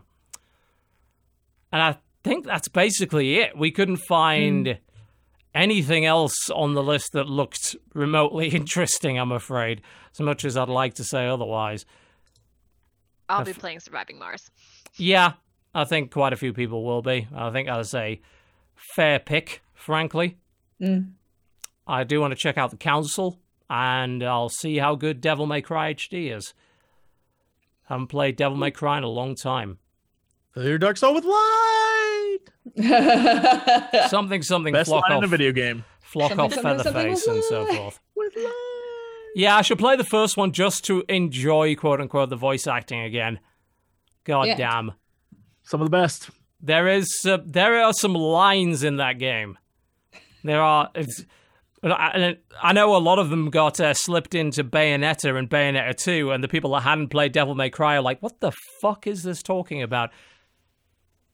It's like, why is she saying flock off to the birds, like the bird angels? I'm like, yeah, it's a flock off Featherface reference. God. Great game. Devil May Cry. Yeah, Devil May Cry. Second one, not so much unless you're really into emo Dante. And there's a lot of emo Dante in Devil May Cry 2. He was super emo. He was very, very upset. He became not fun at all. So just bear that in mind. By the time 4 came around, it was like, I don't know what's happening right now. Yep. Well, there you go. Cool. There's your releases for this week. Not a huge amount. You can save a little bit of money by not having to buy games this week. So there you go.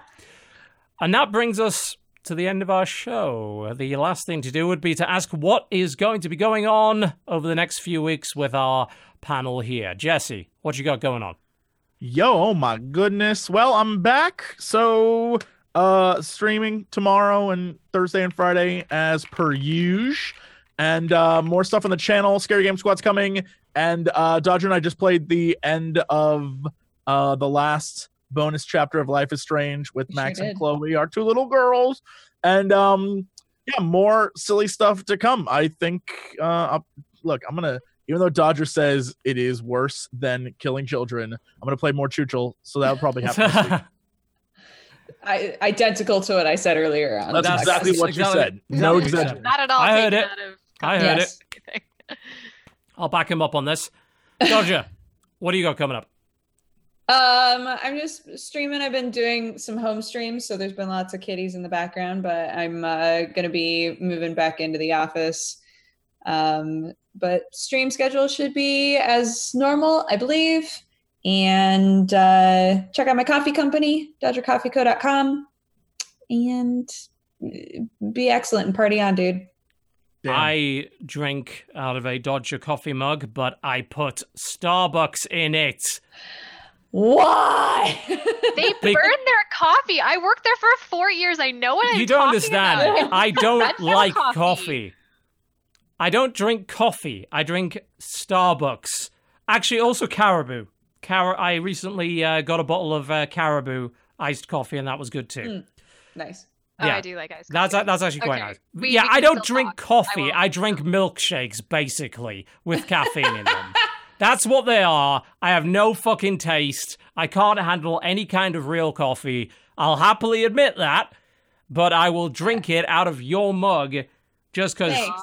I don't know, it's Thanks, buddy. yeah, it's just for the sake of it. Sort of a side swipe of support, I suppose. And Shannon, thank you very much for coming on the show today. Very much appreciated. I know you do not produce your own content at the moment, but I do know that Sacriel, the person you manage and who could not possibly get anything done without you, does. So what's he doing over the next couple of weeks? He's full on in surviving Mars, actually. So I Yeah. think he's going to be splitting his time between that. And then the other half is like, he can never decide between Fortnite or PUBG. So every day is like an internal struggle for his reality and his identity. He just doesn't know who he is anymore. So in other Yeah. words, Epic Games need to throw more money at them before they decide. Hey, yeah, could that happen? I think they've exhausted their marketing budget recently for a while. Yeah. They've stopped sending me emails asking me to make videos on it and stream it. So I guess they're probably out of money now. I probably should have taken it while I had the chance, really, shouldn't I? Oh, well, never mind. I will say this, though. I don't stream or make content, but I do have a blog that I post on occasionally, and I am Cool. getting back into it now that I've finally gotten my UK visa stuff sorted. Well So, done. I'm glad you finally got that people shit who do sorted. that- Visas are a fucking nightmare. Yes, they freaking are. Oh my goodness. That is also why I've been extra testy on Twitter for the last Yep. because of the VK, the home I office. can entirely Yeah. understand that. Yeah, but I am sane. I've managed to come through it in one piece, and so I'm going to get back to writing on my blog, which covers lots of random topics. The last topic I covered was my keto approach to Ah, yeah. keto lifestyle. So yeah, Cool. And Oh, where can they find that? Right. I was gonna, yeah. ShannonPlant.com. So it's my weird name. ShannonPlant.com. Yeah, with an E at the end. With an it's E. The French weird. Yeah. Yep. Strange. I know. Fine. Also, your Twitter has been on the screen for the last 3 hours, so they can go and follow that if they wish to. That is where I'm active most. Yes. And If you wish to hear outbursts about Twitch every once in a while, it's a good place to follow. That. But I also really do like to answer any questions I can, because I know that I can have a bit more insight than the average person. So, and that's the only use I really have to anyone. So I'm happy to share it. Anytime anyone from any level of channel growth has any questions, please, if you can't get an answer anywhere else, feel free to hit me up. There you go. Cool. And I'd love to say that I'm actually doing things this week, but probably not. So we'll just not bother mentioning that. I'll mostly be complaining about my back pain is probably what's going to be happening. That'll be about it. So yes, if you find that boring, I do occasionally also retweet Pomeranians and Chow Chow dogs. So I'm just saying there's quite a lot of that there. So, you could follow for that reason instead. That would be okay too. I wouldn't be averse to that. That's fine. It gives me a chance to catch up on some audiobooks. Thank you very much to our sponsor today, Audible. Head to audible.com/cynical to pick up your free audiobook. Or if you happen to be in the United States, you can, if it's more convenient to you, just simply text cynical to 500 500. And that will get you started nice and quick. And there's plenty of content there to pursue. And you can even listen to terrible books that people would probably look down on you for, because that's a wonderful thing about audiobooks. You can stick in a pair of headphones and nobody knows you're listening to absolute drivel. It's great. I was going to say, the invention of e-readers and the invention, the popularization of audiobooks has done wonders for those of us that have no taste in books and literature. It's wonderful. You will never get judged again. It's fantastic. So you go listen to whatever the hell you want, frankly. We're about done. Thank you very much for watching the Co-optional Podcast. We'll be back the same time next week, which, as a reminder, daylight savings time will still be there. I don't believe the rest of the world changes for another couple of weeks. Yeah. 3 weeks. Yeah. Which means that we've got 3 weeks of people showing up saying, am I late? Why is the show an hour early? Etc., etc. We'll be sticking to the US time. So that means those of you in Europe and in other parts of the world, we are an hour earlier than usual on our live broadcast. If you happen to miss any of the show and you're a subscriber, the VOD is available right now for you to check out. If you're not, it will be up on Thursday on youtube.com/cynicalbrit. We're about done. Thank you very much for watching the Co-optional Podcast, ladies and gentlemen, and we will see you next time. Goodbye.